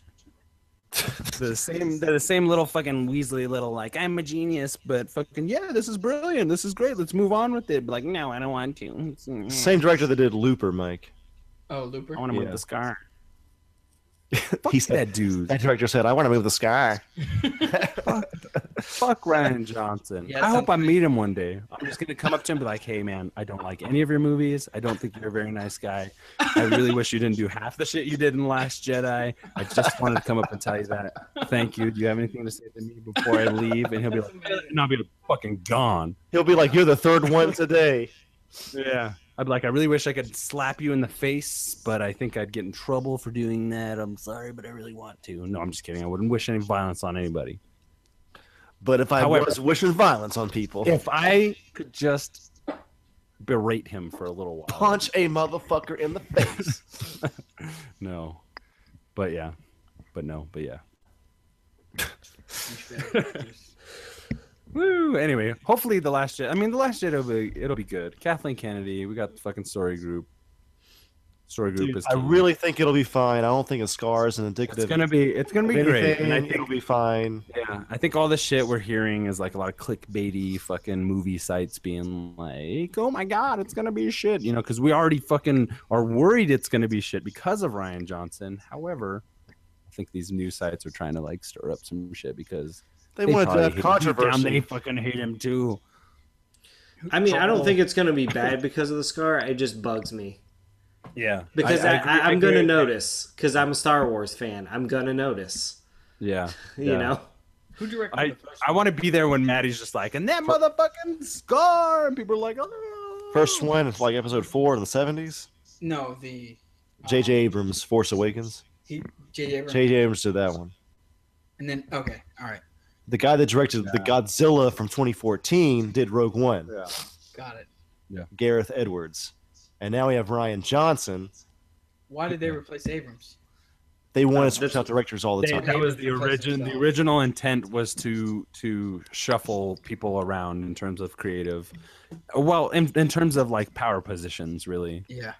than anything. It's an interesting thing. I hope there's a documentary at some point about like The remake of Star Wars or the directing Star Wars, what it took to make it, what goes into it. I'm sure there probably already is one, but like Kathleen Kennedy, the story group, that dude Hidalgo, whatever, and fucking involved really. Jurassic World 1 and 2, the guy that's directing 2 right now, Colin Trevorrow. He's Yeah. doing episode Yeah. 9. one He's after not that. directing Jurassic World 2. Oh, he's not? No. Okay. Because he's got to get ready to do Star Wars, man. Jurassic World 1, at least, that guy's Graduate. doing episode 9. the latest one. No, he's doing the one after this one coming out. No, I mean the latest Jurassic. Yes, the latest Jurassic Yes. World, yes. Yeah. Yes, it's all confusing, but Yeah. Nah, I mean, yeah. I hope he doesn't have somebody running in heels. That's the only thing I didn't. that like part about was, Jurassic. why It's like, know. why is she sprinting in heels? I Yeah. thought First the director Jurassic at- World was okay, but I don't think it warranted being a huge mega hit that it was. I didn't either. What, Was it dude? that It's got much? fucking dinosaurs in it. What's wrong with you? Every movie with good dinosaurs in it needs to I be a liked fucking it. mega hit. I was with Jurassic World just took all the fun shit from Jurassic Park and just like replicated it. Like, I don't know if it's an age thing, but now I'm just like, I'm kind of into that. I think Just recycle that shit. I'm into it. I don't go to Jurassic Park movies to care about characters. I go to watch fucking dinosaurs. That's true. I mean, I go for a Like little I bit. just could give a shit. Dinosaurs I could give a for- shit. No, like I could give a shit about anyone in When that that movie. when that Chris fucking Pratt could raptor, fucking die for all I care. when that raptor is coming Pratt running was around the wonderful. corner in slow mo and shit, like, and Chris Pratt, he's dreamy. Why not? Isn't I mean, yeah, sure. Right, Sell, South That the- motorcycle, bro? sell those fucking movie tickets, but that's not why you're selling the movie ticket to me. I'm going for fucking dinosaurs. that part when the fucking you never saw pterodactyls like that cool in a Jurassic Park movie yet. You wanted to see them in the first 2 at least, and the third one you got a little bit of shit in the atrium. However, in Jurassic World, you got this whole fucking like that was so cool. They made it like a bigger theme park. They made it with people there because the one thing about Jurassic Park that works on the same time that you want to see it is there was no people at the actual park. There were no guests. This time there were guests. They upped the ante, and those fucking pterodactyls coming down and swooping in on guests was fucking incredible. So by the time that fucking raptor comes running around the corner in slow mo to fucking attack the fucking mutated T-Rex Spinosaur or whatever, like that shit was Rex. Dope, man. Jurassic Park, the book was great. The movies are super enjoyable. 1, 2, and 3. Jurassic World, like this is a franchise for me that doesn't really like. I can kind of keep it on the side here in the back pocket, but it doesn't disappoint for me. I think every single one of these movies has been good. Yeah, because of dinosaurs. Every single Jurassic Park movie. Yeah, I mean, there's only 4 of them, but yeah, they've been good. Dinosaurs aren't explored as much in fucking cinema. They're not explored at all. Yeah, I like those more tail guys. movies. The ones that like swing the tail in Jurassic World. They were my favorite. Preach the gospel of dinosaur movies, please. Preach it, because there's not enough. What we need right now is an Edgar Rice Burroughs fucking Journey to the Center of the Earth fucking reboot with some dinosaurs at the core of the Earth. What about shit? Or Cadillacs and Dinosaurs. Oh my god! Did you guys watch a movie with just dinosaurs and no humans? Oh, fuck yeah. I think that'd be pretty cool. The answer for Maddie is most definitely yes. It was called Dinosaurs with D.B. Sweeney. That's a great fucking fantastic Dinosaurs. I mean, like, but not animated. Well, obviously it's animated. But right, totally. Yeah, I would just watch a movie of fucking like dinosaurs dinosaurs at each other or whatever, like a psychedelic fucking. Dude, don't get me. Don't no get subtitles. Me. Don't get me in this zone. Dinosaurs fighting each other. Making noises. I'm sorry. I don't mean to yell. Extreme movie, I apologize. Did Chris Pratt and all those characters really add that much to that fucking movie that you watched? No, you're right. You were there for fucking dinosaurs, man. One better thing is if they were riding the dinosaurs. You're right. I mean, that's the next move. You got to be riding fucking dinosaurs. You need Chris Pratt on the back of a fucking Triceratops with a Gatling gun or some shit. The head is like the armor, and you need like. See, this is where the people that made Kong Skull Island need to kind of. Well, no, I'm not even gonna say that. I'm not gonna go there. That shit. Oh my god! Here we go. But what we need is Chris Pratt on the back of a dinosaur with dual AKs, fucking shooting. We need Bryce Dallas Howard like driving a truck next to a bunch of fucking raptors and a bunch of motorcycle fucking warriors like going into battle. Sounds against like Mad Max. She got to be in tactical gear in this next one, man. No more heels, no more fucking dress. I mean, can you imagine how hard that fucking was to do, though? Jesus. Yeah, fuck. Totally. I think one of my biggest disappointments with Jurassic World was whenever you realize that those Velociraptors are on the same side as the T-Rex thing. Yeah. Oh, it's great. It's a great moment. I wanted. He has raptor blood. That was a disappointment to me because I wanted to see a bunch of raptors just fucking rip that motherfucker apart, man. There's no way those raptors would have killed that thing anyway. With the group mentality, bro, they would have fucking gotten something going on. I don't know. I feel like if they would have gotten the swarm we saw it. They swarmed around them. He's right. We saw it. Dude, we did see it in the first one. It's in Jurassic Park, man, and T-Rex fucking destroys them all. He does. 3 of them try to take on a fucking T-Rex, and this thing's smarter and bigger.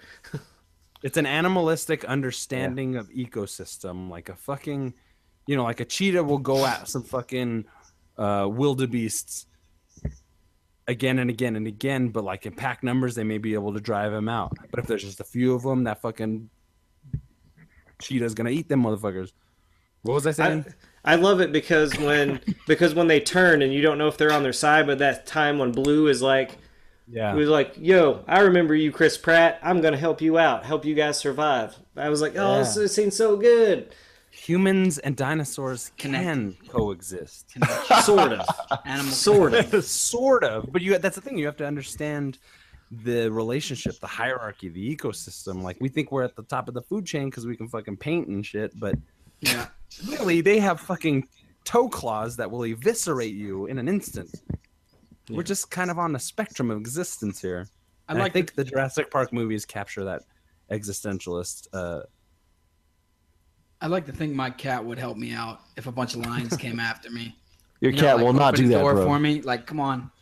Like, dude, my dog, she's a little cats tiny won't do that thing, but she would fuck somebody up if they came at me. She would fuck them up. If somebody pointed a gun at me, I'd be like, "You better put that gun away." She's bad. Like, she can bite your dick off. Better pounce on that ass. She bit my friend's dick recently, nice. Which was a fiasco. I'm not proud of it, and I scolded her and we punished her adequately. However, she's got a taste for dick now. Yeah. And I can't get a taste for dick, bro. It's all got a taste for dick, so I'm just like, I'm responsible for this. I really don't do not fuck with me. Lord, do I know it? I hope someone fast forwards to this moment. Blood in the water, man. She has the taste for dick now. I'm gonna put this in the front, dude. Welcome to Super House segment. This is gonna be the first line of this fucking podcast, bro. After Stefan's sexual noises, she has a taste for dick now. Welcome to Super House. Oh, that's perfect. Our female listenership is gonna skyrocket. Yeah, it's kind of fucking. We have none already, bro. However, my dog is a fucking living weapon, and I have control of her mentally, psychically. You're like Bran Stark. Like he wargs into his fucking. So you bit. If I want your dick bitten off, that dick. It's going to happen. She'll be the one to do it. It'll be she'll be the one, not me. Okay. It'll be a twitch. It'll be a twitch of my eye, and then I'll say, "Sick dick, sick dick," and then it'll be like, "Oh," and then the credits will roll. And it'll be over. Am I renaming this episode from Game of Thrones predictions to Sick Dick? Yeah, Taste of Dick. I think you have a responsibility to our audience and listenership to do so. A song of dick and balls.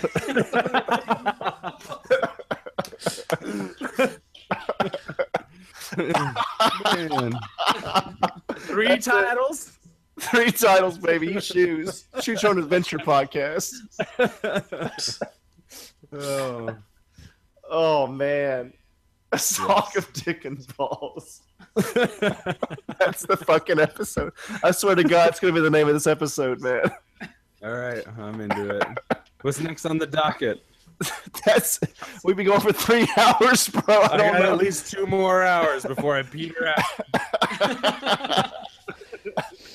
Shit. The next on the docket is whatever you want, I guess, because I'm fucking out. Whatever you and Maddie want. I'm fucking. Man, I'm good. I've had about 6 Coronas, man. I'm doing well. Yeah, doing real well. Here, I think. We've been drinking as well. Yeah, oh my God. Anyway. Oh man, good shit though. Oh my God. For sure. Pretty cool. Super House Podcast, everybody. Woo! Hold on to your butts. Hold on to your butts. Bring me on, man. This is great. Yeah, thanks for coming on, dude. Game of Thrones correspondent, man. You're fucking doing it. Game of Thrones is coming. It's great, man. You living up to that fucking title, bro. I'm telling you that right now. I'm reading the books right now. Yeah. Currently, I'm in like halfway through the first. And you've seen the show like 4 times all the way through? Yeah, well, more than that. I watched more than that. Yeah, I watched the show every off season, so I'll watch it the whole way through before. Fuck yeah. God damn, that's a dedicated man right there. Yeah, it's pretty dope. Hey, let me ask you a question, Mike, before you leave. What character in the Game of Thrones universe do you liken yourself to? Whew. You know, that's funny because I think about that a lot. That's interesting. This is a safe space. Yeah, that's cool. I mean, is it though? You know, I have 2 brothers, so like I think about like we always joke about that. I would say like, if anything, I would say it's tough. If I'm in the north, it's Jon Snow. If I'm in the south, it's Tyrion. Right. That I can see in myself, like somebody who, respectable choices. Yeah, I really like those characters. I feel like I resonate with them.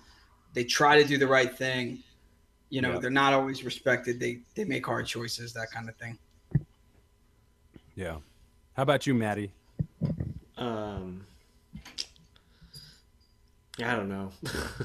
I don't really think I look at. I don't know if I see anyone from that show that I mean, I like it. I just don't. I don't know. I'd probably have to watch it all again. I don't know. It's just I don't have an answer for you. Very respectable answer. Andrew Bush. Good question. It's tough, man. I think probably Tyrion, just because he's the most relatable. I think he's kind of he's written to be that way. Sometimes I feel like I'd be Sam too, just because I'm not like I wouldn't be like the warrior. I'd be like, I just want to study and know things. Yeah, yeah. So, Andrew Bush. Yes, I just want to be the smartest man in the room. But yeah, that's it. What about you, man? I want to say, not to be overly gregarious, but I want to say Jon Snow. Curly hair. Not that guy that fucked Daenerys. Oh man, seems like you like that. I want to. Yeah, that's probably in reality. That's probably more the role I fit. I changed my answer. It'd be Robb Stark because he fucked Talisa. Yeah, one he wasn't supposed to. Yeah, saying anybody who fucked Melisandre, that's my character. No, but honestly, you mean that old lady? I think Arya Stark's. I'm into it. If she like I'm into it. All she has to do is put a fucking bracelet on. I'll break her off a couple times if she's old. Like I'm like, well, it's a balance. Like whatever. Like if you can give me that here and there. Mike has some things to say about this. I will build you a barn. As long as she keeps that thing on 24 hours a day. No problem. Yeah. We got no issue. Yeah. It's like modern. But there's gonna be that time she takes it off and you walk in and you're like, fuck. Put that shit back on, dude. I can do that, man. My attention span is so short. I've already forgotten what you just said. So that shit would just be in my mind while the fucking was happening. I'd be like, oh my god, you're a fucking old witch under this. I can't do this. I would be okay. I've been well beneath my initial perceivable standards a few times. It ain't that bad. That's really good. That's great. It's good to go outside of your limits. She's like, you're probably intelligent as fuck. We'll probably have the best conversations. You'd get magic dick just fucking. But if she gives me that necklace every here and now and again, shit, boy, I'm there. Like, anyway, you said Jon Snow. Anyway, right. So Jon Snow. I think Jon Snow because no, see, I want to say Jon Snow. I really do. I want to be that character in a lot of ways, but I don't think I've approached death in that kind of way. Like not like any of us have, but I haven't approached a dire circumstance so brittle that it's like turned me emotionally. You know what I mean? Like I haven't faced what Jon Snow has faced, but I would like to be that. However, I think the character I like in myself most too is Arya Stark. Really? Because there's her journey to me like resonates everywhere because I understand the stubbornness, I understand the frustration of like trying to preserve innocence while needing to rid of it in order to survive. You know what I mean? Like, for sure. I've never been a prostitute or anything. Like, I don't mean to go that dire, but I see, I see that there's still a child in her that still exists. When she was with the play troupe and everything, she like, there was still something about her that enjoyed that experience. And I don't think that's ever died in her. And I think with Jon Snow, he's been forever changed after being killed. And everything that happened before that Arya Stark, she only has forward movement at this point. And it's about her choices because she's been able to rid herself of like that League of Assassins or whatever. She's been able to disconnect herself in order to make her own decisions. And I kind of like, I feel I'm at now in my life. And so when I see her character, I'm just like, oh my God, like Needle to like, that's like the tattoo I want. You know what I mean? Like Needle to me is her entire, it's just the small weapon. My penis is not small, however, by the way. Disclaimer. Just going to put that out there. Well, okay. All right. It's this metaphor for this amount of power held and kind of for sure. Timid, held back kind of personality. And I mean, I guess I'm not really like that completely, but when I see her on screen, I only want her. If everybody else died, I would only want for her to be alive. She's definitely a character of identity because she could have been a lot of different people. And I think she's been able to make choices outside of these rigid structures. And that to me is like the ultimate dream in terms of, there's something about like being like in your, at least for me, like I feel like with Arya, it's like being in your 30s and being able to like finally decide who you are. And I felt like that's what we saw with Arya. After the House of Faces, it's like she's Arya Stark, and that's it, Because when I felt like she held on to Needle and just hid it, And like, because I felt like that whole assassin storyline, that was going to be her life. Like that was going to be the course that she went. Yeah. Because it seemed so badass, all the disguises, and it gave her so much power. But to see her give that power up for what the Stark in her, shout out to Maddie, motherfucking my boy. The Stark in her, the Stark in her shined through when she went back and got her fucking sword, and she knows all this crazy shit. And now she's just like, I have to stand on my own 2 feet in order to like move forward. God damn it! I can't wait for that July 16th show to come on. Yeah, yeah. Oh my god, we're gonna be losing our minds. Yeah, man, it's a while. It's just expected. We're gonna become a fucking Game of Thrones podcast for a bit. Yeah, I'm gonna go buy a sword tomorrow. Fuck it. I'm gonna have a dragon costume on. I've walked by this fucking same broadsword for the last few weeks. I'm just gonna buy it. Do it. I'm just gonna get it. Oh my god. So I finally have a reason to wear my loincloth. That's like you going to see Star Wars with a lightsaber. I guess that's not so out of the question. But...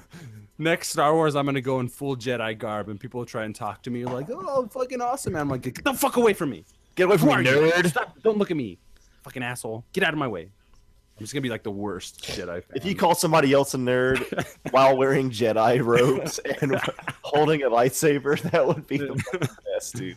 Oh, Make can't sure wait. you film that. The wars are happening. I know. I'm gonna get one of those drones that like follows your GPS. I'm fucking. I don't have a cameraman. Anyway, I think that might do it, man. We're over 3 hour mark. I think we're right at 3 hours. Solid in, man. Hell yeah. Any closing remarks from anybody on the crew here? Wubba lubba dub dub, and away we go. Maddie? I can't top that, so. Well, thanks again, Mike. Fucking amazing. I'm sorry I got a little drunk and I called you mad in the beginning. Oh, it's all good. I feel really bad about that. You can edit that out. No, I was going to stay in, man. I'm going to own that, bro. I got to own that, man. Own it. I was already Safe drinking space. a lot of beers before we started this shit. Safe Yes. space. Senior Game of Thrones correspondent fucking holding his In weight. fact, my real name is no one. I am no one. You're the faceless man. Oh, that's the god I worship, actually, so it's all good. You have any closing remarks? No, man. Just thanks for bringing me on. Love the podcast. It was fun. It was fucking great. Yeah, man. Good times. All right. Well, thanks for listening. This has been episode 69. Catch you on the flip flop. Avita saying. This is Stefan from the Superhouse Podcast. Be sure to check us out on Patreon, on Facebook, Twitter, Instagram, and any other godforsaken social media outlet that we should be floating on. We are basically on all social media. Yeah, all social media. Mainly Facebook and Twitter and Patreon. Check out the links in the description. We have a lot of cool goals set up on our Patreon. Like if you donate $1, you'll be able to give us a topic for us to talk about. And we'll talk about for maybe an hour or more. Who knows how long it'll take. And that's pretty tight. That's the coolest thing. Wait, we're on the internet? That's pretty good. If you And we can make money. What? If you donate $1,000, you get full frontal nudes. We haven't set that up, but it's a possibility. If you give us $1,000, who knows what'll happen. Check us out. I'll do that. I'll do that. You get to go on a date with one of us for $10,000. But you pay for everything. You get to have your way with Maddie for $20,000. $1 million, I'll give you Joey for a weekend. For $30,000, we'll help you hide a body. Check out our Patreon. Superhouse Gigolo Project 2017. Links in the description.